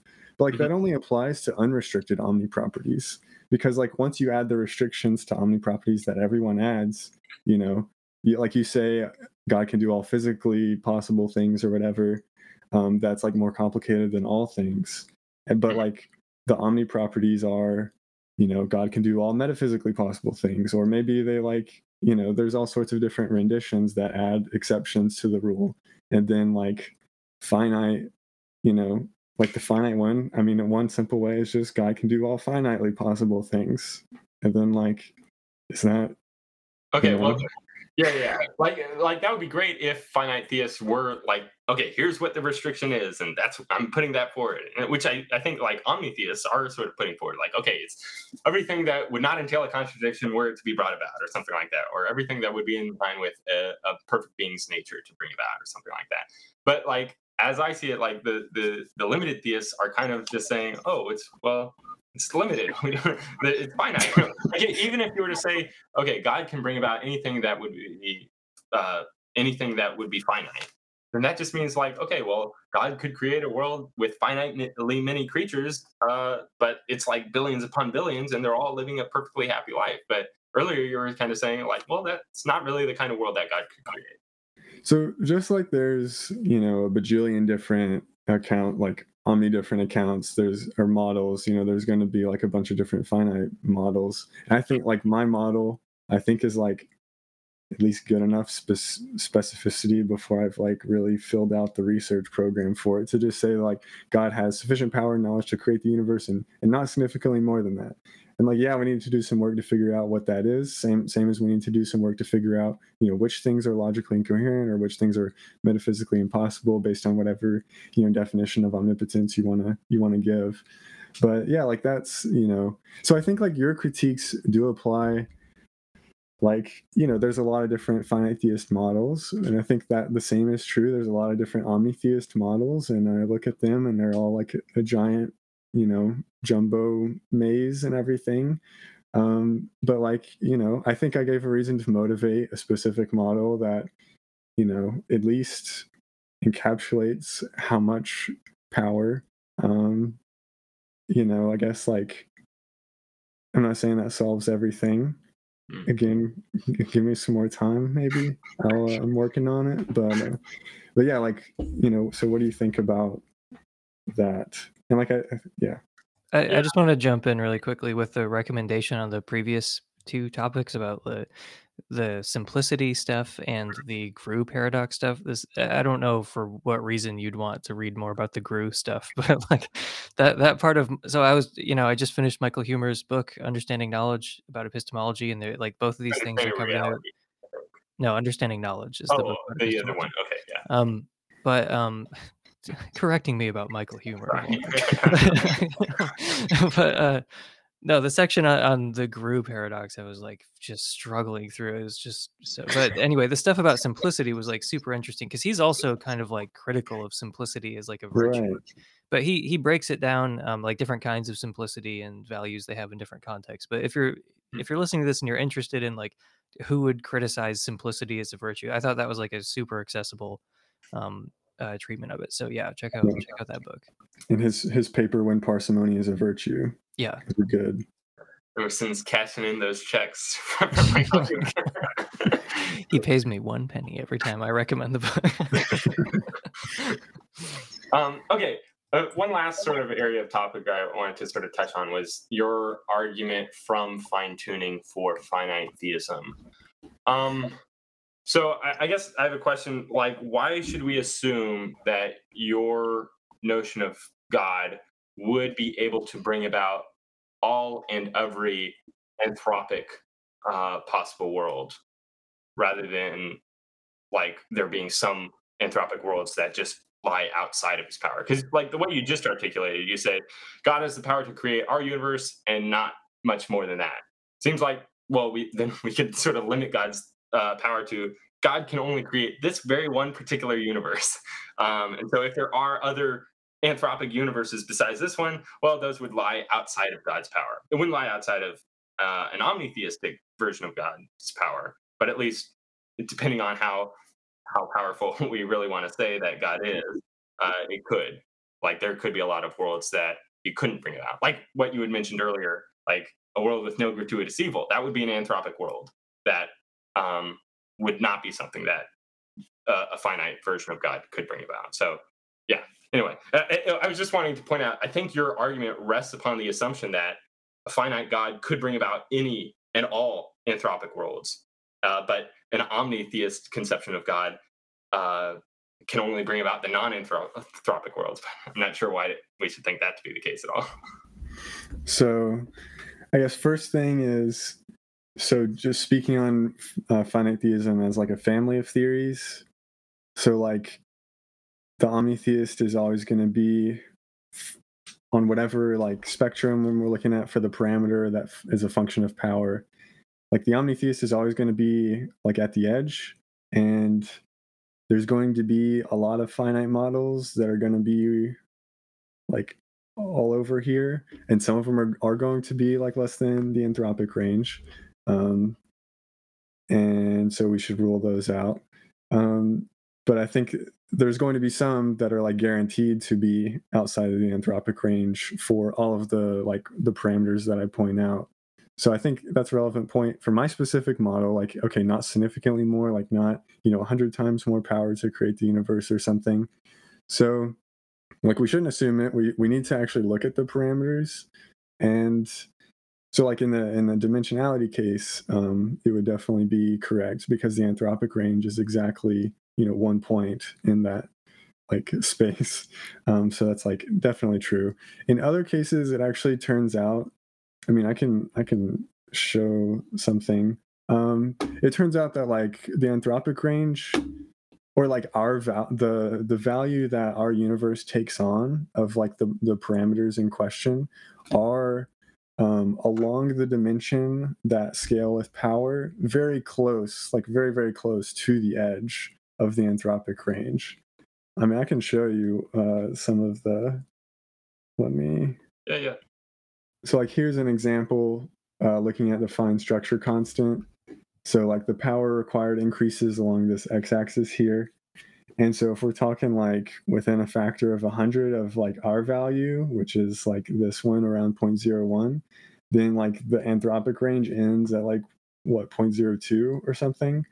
So that's like well within the range. And then the y-axis is like power neutral because it's a mass ratio, so it doesn't matter. So like it only takes adjusting the fine structure constant by like a factor of 2 or something, rather than say like a factor of 100 or something that I think I mentioned in the restriction on, or like kind of similar with strong force and fine structure constant. Or I guess the strong force is really a better example because it might be that fine structure turns out to be neutral because it's a ratio of fundamental parameters. But so I haven't updated this. But strong force, the coupling constant, for example, the anthropic range ends. Yeah, I mean you can like barely see it. So if you increase power by like a factor of 1.2 or something, then like you no longer have a life permitting universe. So it doesn't really take I think similar with the anthropic restraints on like the quark masses. So it ends up being like well within a factor of a few, in order to like to create that universe. So I think So yeah, I guess like we need to look at the parameters, and I do think the parameters seem to suggest that like just a little bit more power would actually encompass the entirety of the anthropic range. So, yeah, if God's power pretty much maxes out at about whatever range of anthropic range that we happen to have, there's a sense in which, like, we're kind of lucky that God happens to have just enough power to create our universe and not any more than that or not much less than that. Um, Mhm. but that's like that level of complexity almost like demands a designer in a sort of sense. Like, Wait, why would we be lucky that he doesn't have more power? well, that's what part of the theory is, that God's able to create a universe, our universe, but not much more powerful than that. Like, we're lucky that God had the power to create our universe, and if He didn't have that power, like we'd be out straight out of luck. Well, And it would be. yeah, I guess I tried to say, um, like based on God's omni properties not seemingly demonstrated in nature, like I think a finite God is the best explanation of that. And then we say, well, what kind of finite God? And I would think like, when looking at the universe, like I mean, it is epistemological in nature, and I think that's fine to like we're trying to posit things to explain the data that we have. Um, and so like once I think the finite God is the best explanation of not saying omni properties, and then like, okay, well, how restricted? Then we say like, well, I don't think he would do significantly worse than his best because he's interested in like displaying his attributes and glory and having a relationship with his creatures. And so I think like, yeah, he wouldn't want to do significantly worse than his best. And so we can look at the universe and see like how much that requires. And so it wouldn't be significantly better than that because of that reason. Yeah, So I so guess I'm like, curious of what that even means. Like, the world does not signify God's sort of omni properties being exhibited within them. But like, what would that even look like? Like, would that mean like if there were an infinite number of stars or people or galaxies? Would that signify like omnipotence? Because, oh well, there's no limit to the number, and so okay, something sort of like that. But because we yeah, do think that there's a limit, we say, oh well, he's probably limited too then. yeah, like infinities that are like manifest, I think would be one. Like all the ones that we see turn out to be non-physical, Mhm. and I mean just generally, like I do think I generally do think it is surprising that whenever people run these types of cosmological arguments, like basically everyone like says, hey, we didn't show that God is omnipotent, like we need other things Mhm. to get there. And Right. like that does just, I don't know, that does strike me as genuinely pretty surprising. So yeah, Sure. maybe So some type of actual infinity. right. So um like if we were to like scientifically discover that our universe does have an infinite past, that would be like a strike against the finite theistic model. It's like, well, there's an infinite property here in the universe, and a finite being wouldn't be able to instantiate that infinite property. yeah, I think so. So I guess like, yeah, we need to distinguish like actual infinites and potential infinites, because I would think like, so if God, and I think past is, so it depends a lot on like what kind of things you think are going on with the beginning of the universe and actual infinities and all that stuff. Mhm. But for example, like the future, a finite God could put the universe in place, set it in motion, and then just let it go, and that could continue indefinitely. So it's not like future eternal, like that would be a potential potential infinite. So I don't think that would be evidence of a finite God or against a finite God. Mhm. Past, an infinite past, I think would, uh, yeah, it depends on like, The theory of time, maybe. Like if yeah, that is an actual infinite, then maybe there would be a problem. But if it's like it's just God doing something an infinite number of times, yeah, or because not even an infinite, is becoming an infinite. It's approaching infinite. right. Yeah. And some finite theists, like they actually take, like they think that like the universe is eternal, and so part of God's limits is he couldn't actually like create ex nihilo. Mm. So that's, I wouldn't want to go that route. Like I want to go there, like I accept the kalam. So Okay. I I don't know, it but I sounds like a wouldn't. very based route that maybe some people might wanna follow, I don't know. Yeah, Like, I don't know about that. time is past infinite and God didn't create ex nihilo, he formed the world out of pre-existing material. I don't know, this is sounding kinda cool to me, I don't can't put my finger on why, but I I am fine with like a creation ex deo or whatever. That sounds pretty cool too. Mhm. Um, yeah, so I would think like we should see some actual infinites in creation. Yeah. Yeah, Regarding the argument, though, like, is there a sense in which you're almost like presuming that an omnipotent God would be constrained by our our particular set of physics? Like, the reason, like, there couldn't there be like a greater amount of anthropic universes that don't rely upon our particular laws of physics and nature, where like God just sort of like designs these creatures that are able to, I don't know, withstand the vast vacuum of space. Like God could just sort of like create those and sustain them, and like that would be an anthropic world that God could create, or an omnipotent God could create, that would lie outside the range of powers that a finite God could create.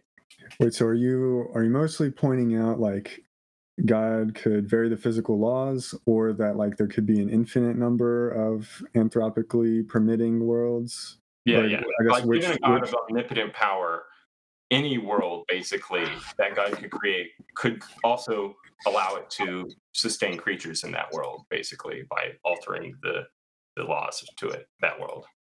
Or like, altering the laws, you yeah, mean? yeah, altering the laws or creating new laws or just creating creatures that don't rely upon those particular laws.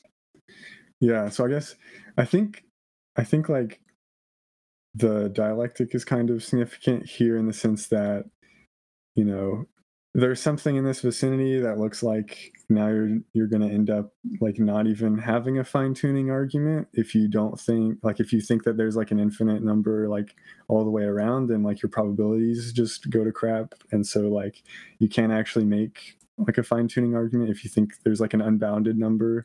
Well, we could um compare like omnitheism to naturalism or something like that. Like if naturalism were true, we'd be very lucky to have happened to find ourselves in the world with this particular set of laws, because there's a lot of worlds under naturalism in which there wouldn't be creatures like us that could exist. Even if, although, if theism were true, there would be a great many, plenty of worlds in which there could be things that exist, or creatures like us that exist. so So I normally with fine tuning, you end up saying like, hey, there's some physically motivated bounds on like possible universes. And then God can create anything in these bounds. And there's some anthropic range that's smaller. And then God's like interested in life. So like that boosts the probability of this range. And so, if we want to talk about like expanding, I guess like a lot of people, Luke Barnes and stuff, usually want to say, hey, let's just fix the laws so that this is like a manageable parameter space, and just like vary the constants. So if you want to do that, then I would think you need to, yeah, I guess like why wouldn't that still be available? Like because I don't think, like I think God could have chosen different laws even in the finite case. Mhm. Um, but I guess So you're in the I'm same boat as me, basically. yeah, yeah. Okay. So I think I could say the same thing. Um, but I would think we both need to agree that there's like some physically bounded range still in order to even get a fine tuning argument out of it. Mhm. Um, So we could like sort of like prefix this argument, like given the set of physical laws that we're familiar with, there are some cosmological constants that would allow for life, and other cosmological constants that would not allow for life. yeah, Um, and so on omnitheism, all of those cosmological constants are open to God, whereas on limited theism, not all of those are open to God. And so it's just going to be more right, probable, I guess, that um, right, it, our world was designed by one of those yeah. finite gods. Yeah. So then, so let's see. I think so. And then I guess by the same token, maybe like there's some I guess, yeah, okay. So I guess one thing you could say is that so God can choose physical laws, but in the same way, there's still a limit to the laws that he could create. Like some kinds of physical laws are going to be more difficult to like deal with. So like something that involves like 40 different physical laws and they're all infinite dimensional, but there's, you know, I forgot what it's called, like compartmentalization or contraction or whatever. So it just like ends up being 4 dimensions. Anyway, so like, so that seems available to you to be able to say like there's some anthropically permissible worlds that the omnitheist can create by varying the laws that at least like the finite theist can't create, Mm, and that would be unwieldy to like evaluate, but that seems available to you. So yeah, that yeah. seems All right. pretty reasonable. One last point I wanted to go over regarding that, just before we can go into questions, is um, so you had mentioned though that like both for the finite theist and the omnitheist, we would presume that there's a general preference by God to create an anthropic world or something like that. Um, Mhm. so I'm not sure then if we have that preference within God on both cases, why adding more possibilities that fall outside that preference like changes the probability that we would find an anthropic world. Just as an example, like do you have a favorite flavor of ice cream? Caramel, I Caramel. guess. Okay, so let's say that caramel is your your favorite flavor of ice cream. That's your flavor of choice. So whenever we can predict, then whenever you enter into an ice cream store, you're going to more times than not pick caramel as a flavor option. Now, let's imagine you went into an ice cream store that only served 10 flavors, and we'd have a good bet that you're going to pick caramel as an option. And so when you walk out with caramel, that was a successful prediction. Now let's say that you entered into a store with 100 different flavors. Like, shouldn't we still predict that you're going to come out with caramel, because like that's your favorite, that's what you prefer. So the adding of more options doesn't actually like change our prediction space with regards to what we should expect as an outcome. That's kind of the point I wanted to make regarding your argument. Yeah, I think that's a good thought. I do think that so I guess like it kind of does have to reduce the probability. It, I mean, surely like the probability isn't exactly zero that I'm going to pick a new flavor of ice cream or like a different flavor of ice cream. So there's inherent uncertainties about God's motivations and things like that. So like, yeah, I do think it's well motivated to think that God's going to care about life, but like, surely, and this kind of you know, the fine tuning argument runs on the assumption not that like God is certainly going to create life or something like that, but just that it's way more probable than on naturalism that it's going to create life. And Mhm. so, like, if you think about the probability space um, across like all the set of parameters on naturalism, it's like flat or Mhm. let's go with something like that. It's going to be like approximately uniform for a good chunk of it or something. And then the theist model might be a little bit more smushed. So it's like for the anthropic range, but there's still going to be these like tails Mhm. that are going to drop off. But they're not going to go to zero, I don't think. Right. So like so I think like strictly speaking, if you don't think they go to zero, then like Mhm. the probability has to increase Yeah, for yeah, the yeah. finite theist. Well, Um, that's actually a great, because like now when thinking about it, like yeah, there is still going to be that probability space that you're going to pick a different option. But for the finite theist case, that probability space is spread out between, let's say, 10 different options. Whereas for the omnitheist, it's spread out between 100 different options. So each of those individual things that go along that sort of wider angle are going to have a lower probability than the finite theist will, because like of those 10 options, he's going to have a greater than 50% chance to pick one of the anthropic ones. And then for, let's say, the 20% chance outside this and 20% chance outside there, just to sort of add up to 100. Whereas under theism, if we say that God has a preference towards creating anthropic worlds, then there's going to be a greater than 50% chance that he creates one of those worlds within that anthropic range. And then it's going to be still 20% chance and 20% on the edges outside that range, but it's going to be split up between a lot more different options under theism. So any one of those particular options is going to have a lower probability on the omnitheistic picture of the world than the limited theistic picture of the world, because the limited theistic picture of the world just has a smaller amount of options, so the probability space isn't spread out as thinly. That sounds good. I don't understand what does that do to the argument? Well, Can you it walk means me that through that? there's a higher probability on finite theism that we would find ourselves in, or we wouldn't find ourselves to exist, because there's a higher probability that God would create one of those worlds outside the anthropic range, because they have a higher probability by themselves.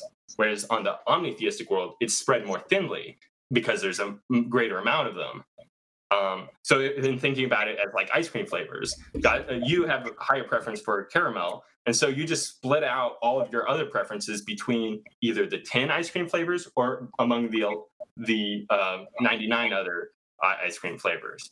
And so if on the 99 other ice cream flavors, each individual ice cream flavor is going to have a lower probability than in the case where you have 10 other ice cream flavors, because they're going to have a higher probability with regards to the whole probability space.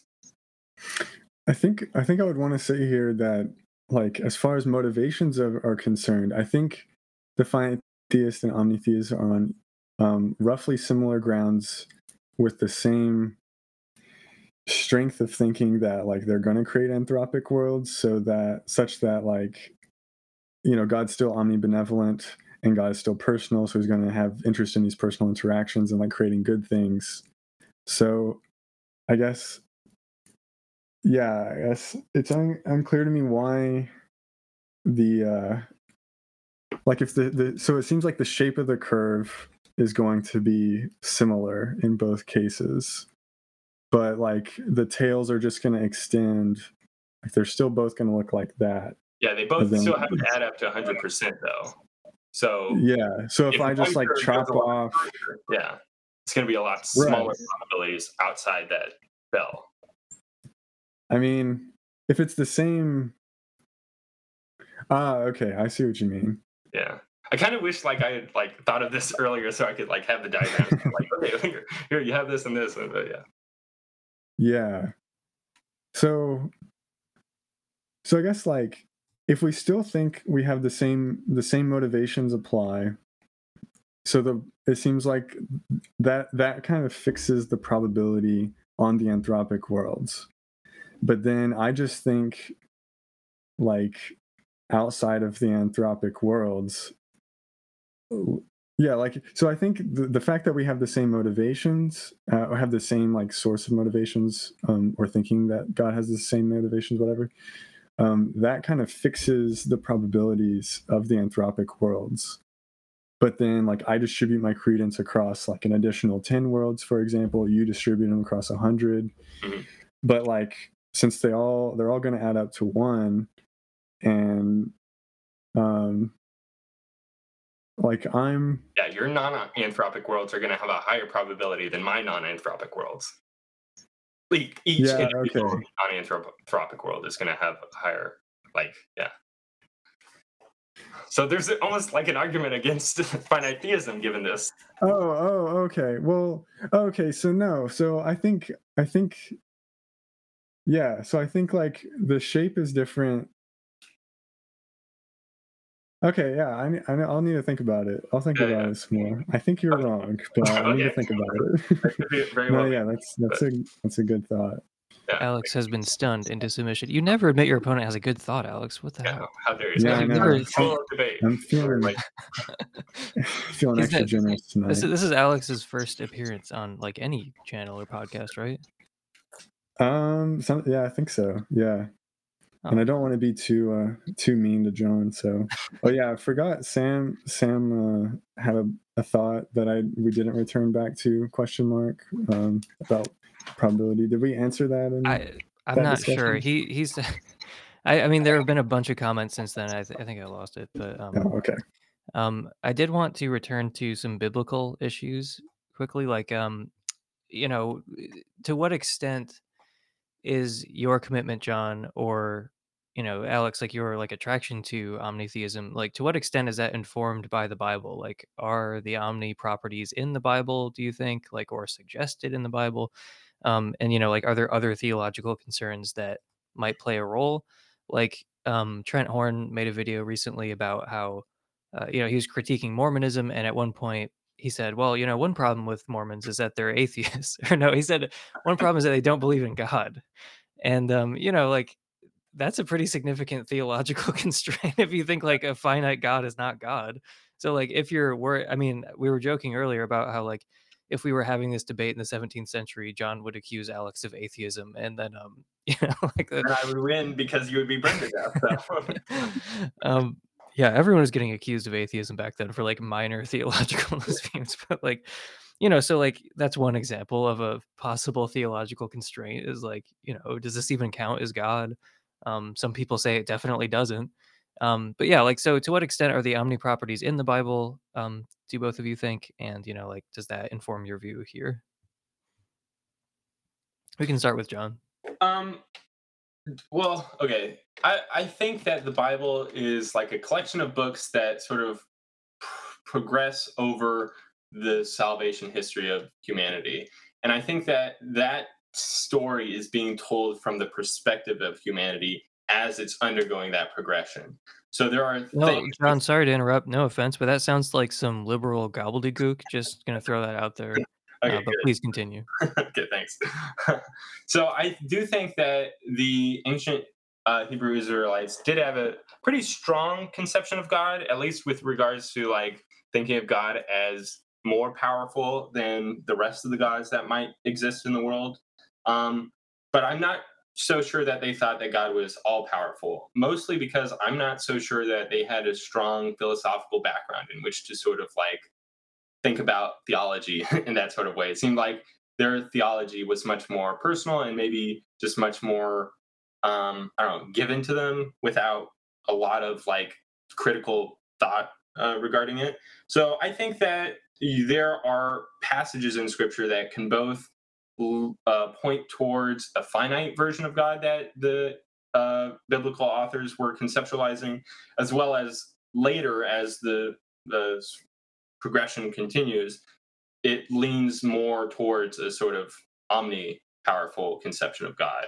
So I would think that the more modern conception of God as being all powerful would just be a sort of natural progression as the sort of like theological history has laid itself out. This is where I think I should do. I'm supposed to do a rant on like Greek philosophy influenced the Christian tradition, blah blah. They wouldn't accept it otherwise, and all that. Augustine was ruined by Plato and whatever. I don't know, but I don't think like I don't know. Like I think it's an omnitheist like kind of has a better explanation of the biblical data. I don't think it's like really that straightforward.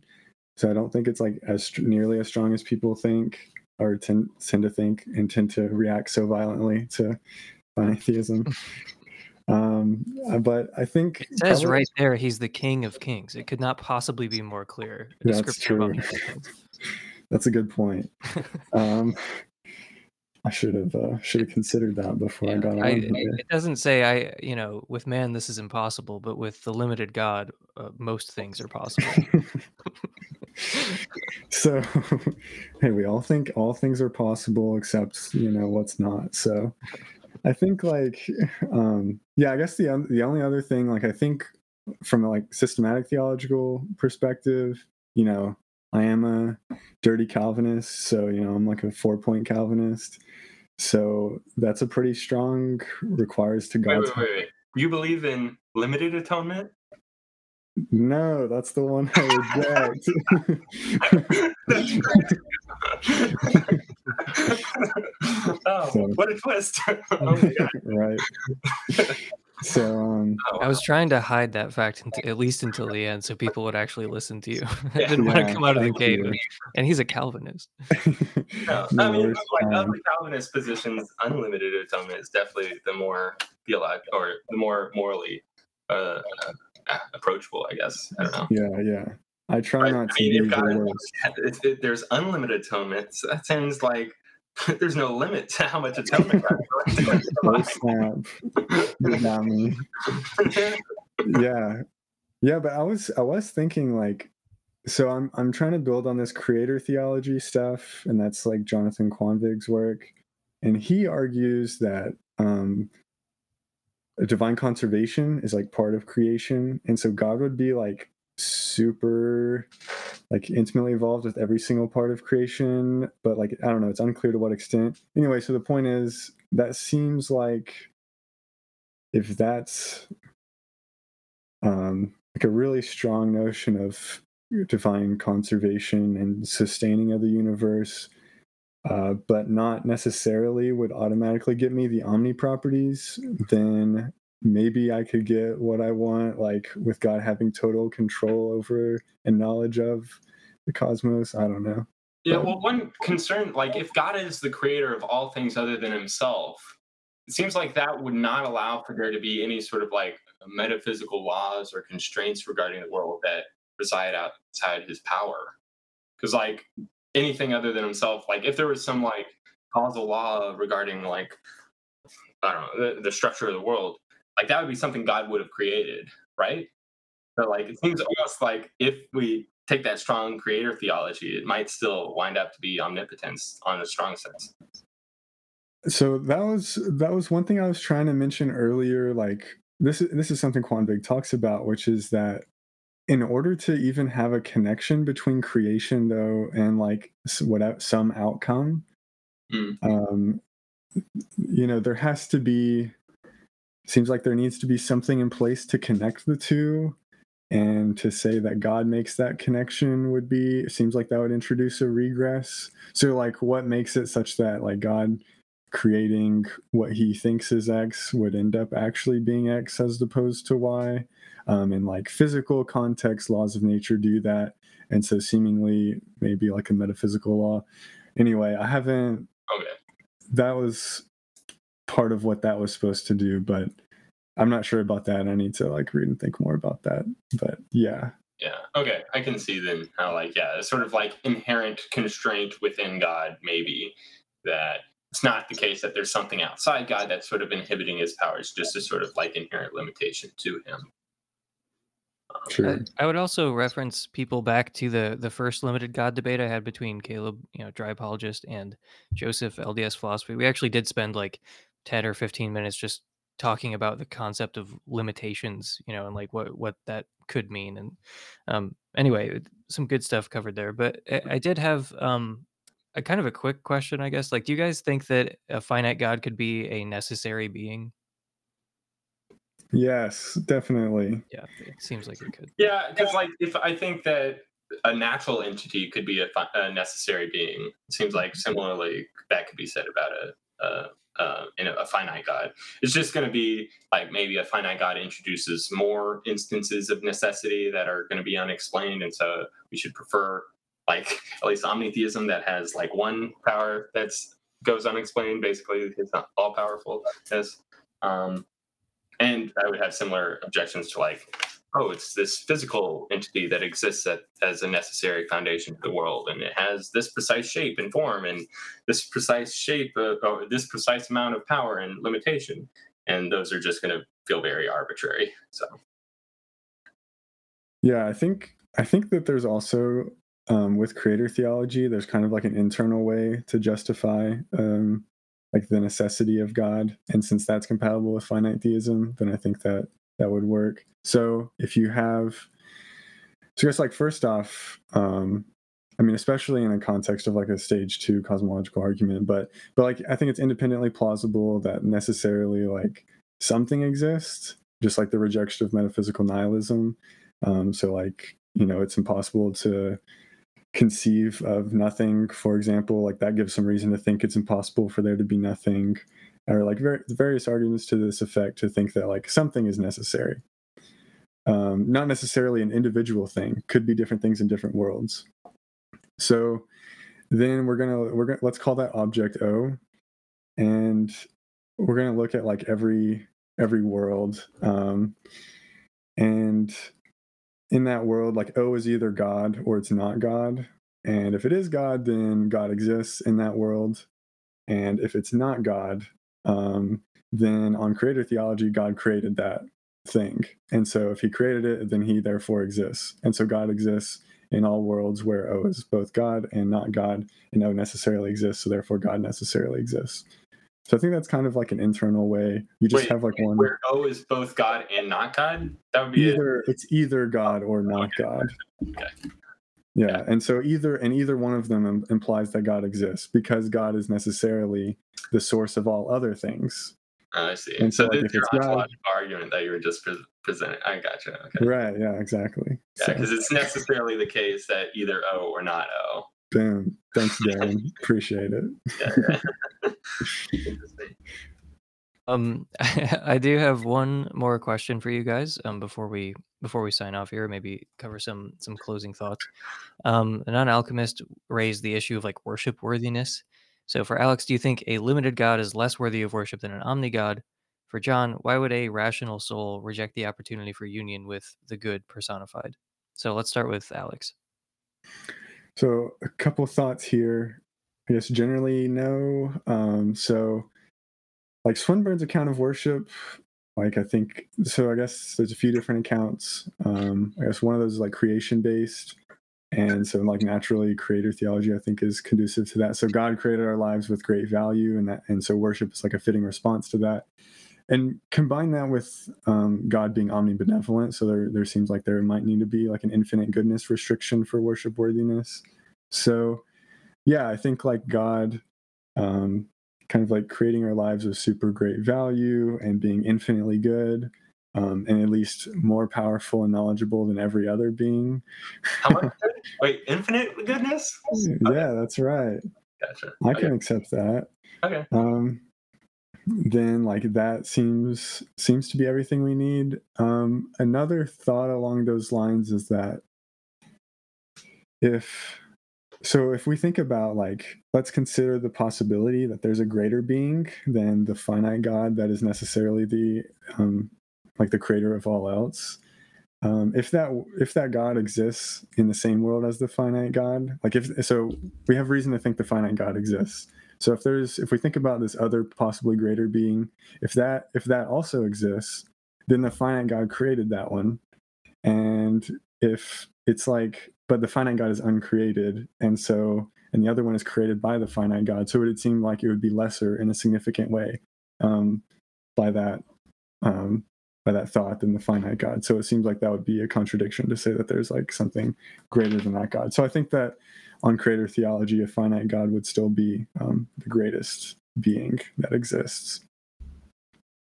Right. And Yeah, it's like I mean, you posted this thing on Twitter today. I can't remember the guy's name, but he was talking about how, there's this distinction between like an unsurpassably great being, like a being who's unsurpassable in greatness or power, versus a being who just is in fact unsurpassed. Like he's the most Right. powerful being.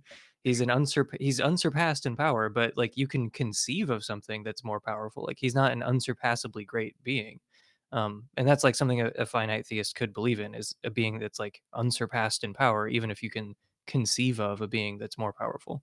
right. Okay, so Right. then, like, if we were to imagine a world where there was a finite God that sort of resides at its base level, and this finite God is so inherently constrained that the only thing it can produce is, I don't know, one soul that exists in like perfect union with him or something like that.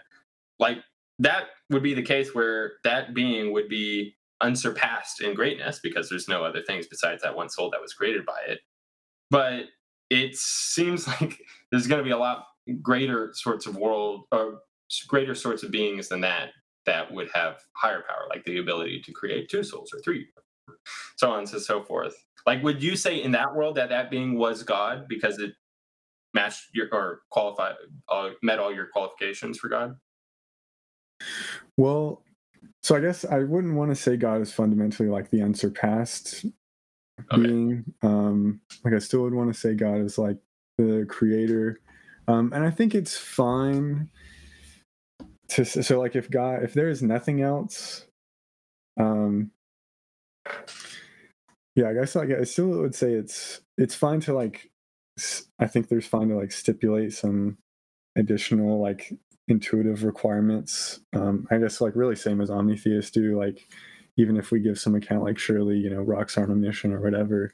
Like Mhm. we should introduce some like constraints. And I wouldn't want to say like unsurpassed is like sufficient for God or something. Like we should um, Yeah, because I maybe was also kind of tinker with thinking them. like on Graham Oppe's sort of model of the world, there is a sort of like necessary being that technically created the rest of our world. It just did so accidentally. It's not like a conscious being or anything like that. I wouldn't want to say that that's.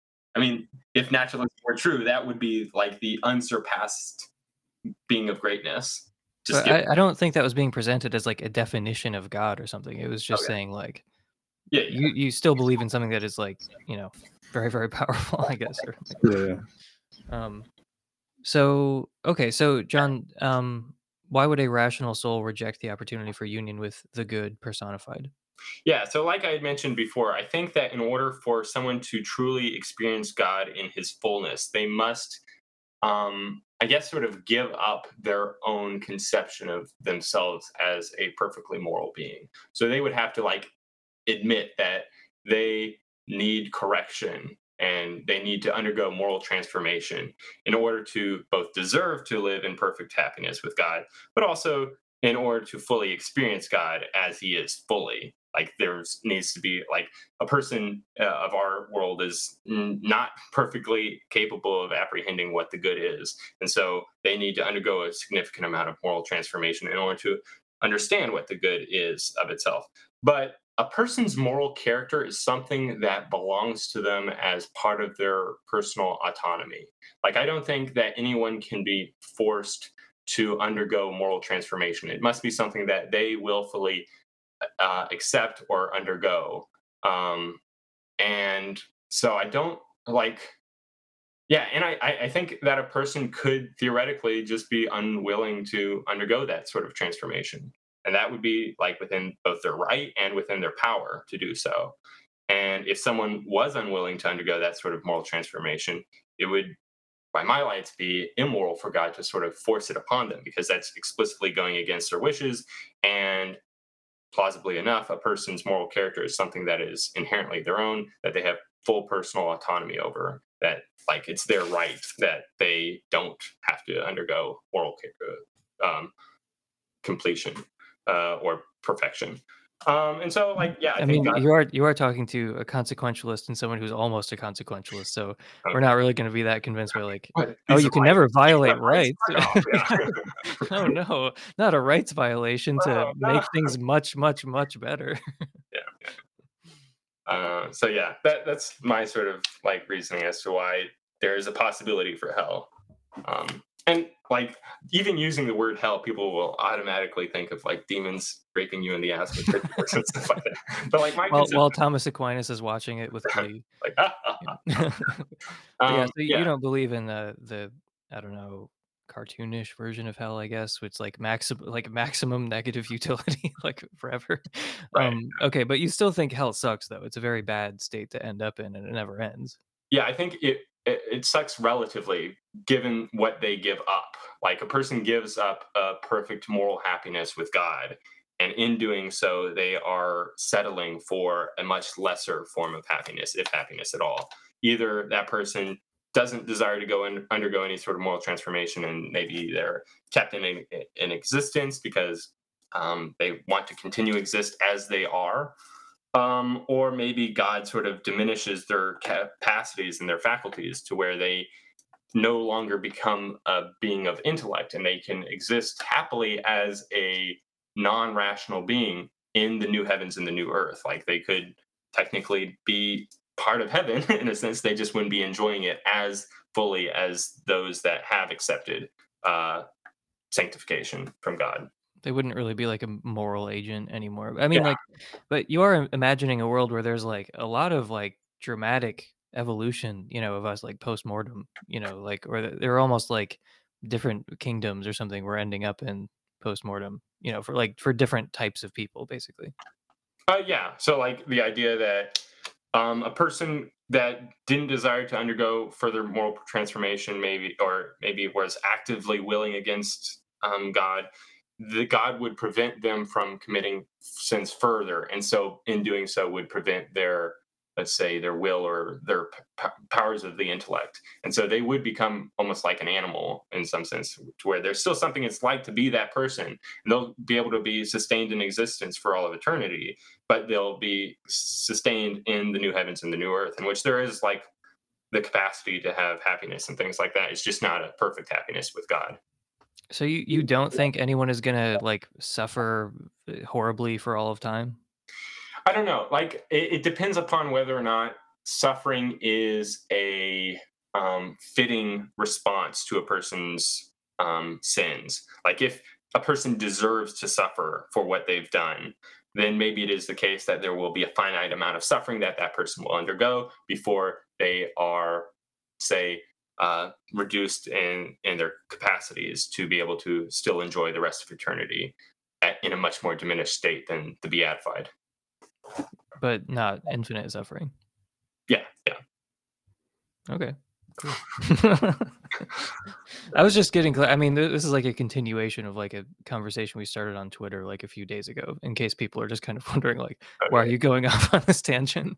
I was just wondering what your views were because I thought you did subscribe to eternal conscious torment or, like, some kind of watered down version of it or something, but I just what you told me that you didn't anymore, so I was just curious what you thought. Yeah, if anyone's curious, I had a conversation with Dry Apologist and Christian Idealism on his channel where I sort of laid out, I guess, two different models of hell that I find somewhat morally plausible.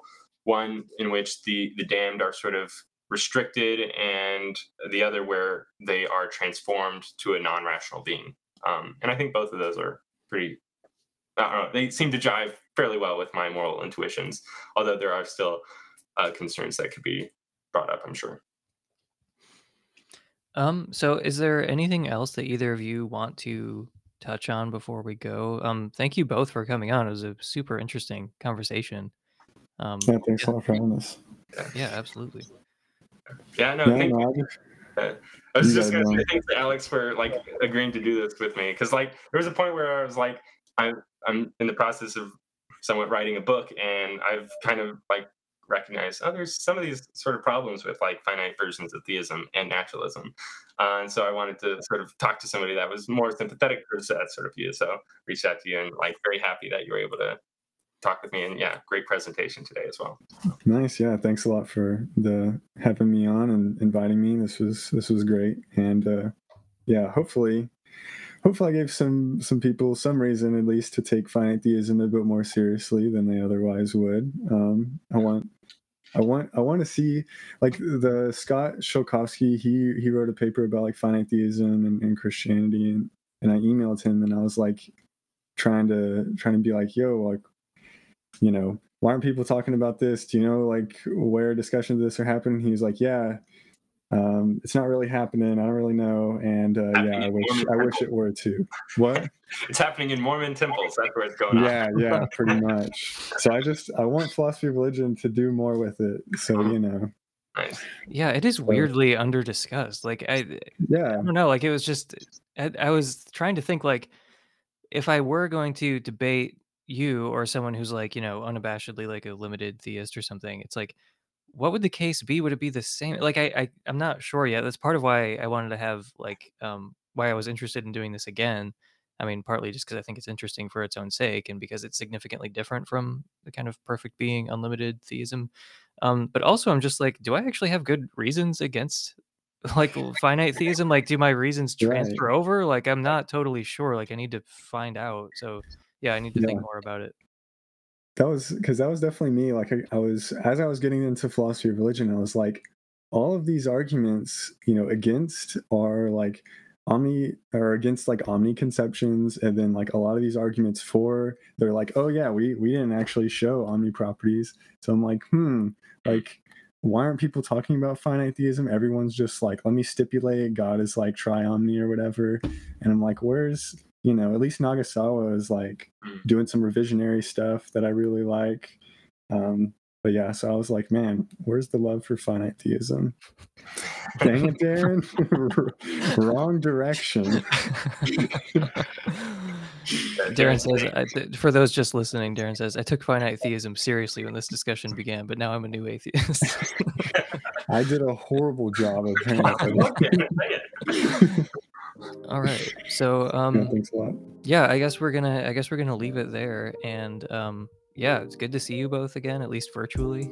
So thank you guys for listening, and I will talk to you next time.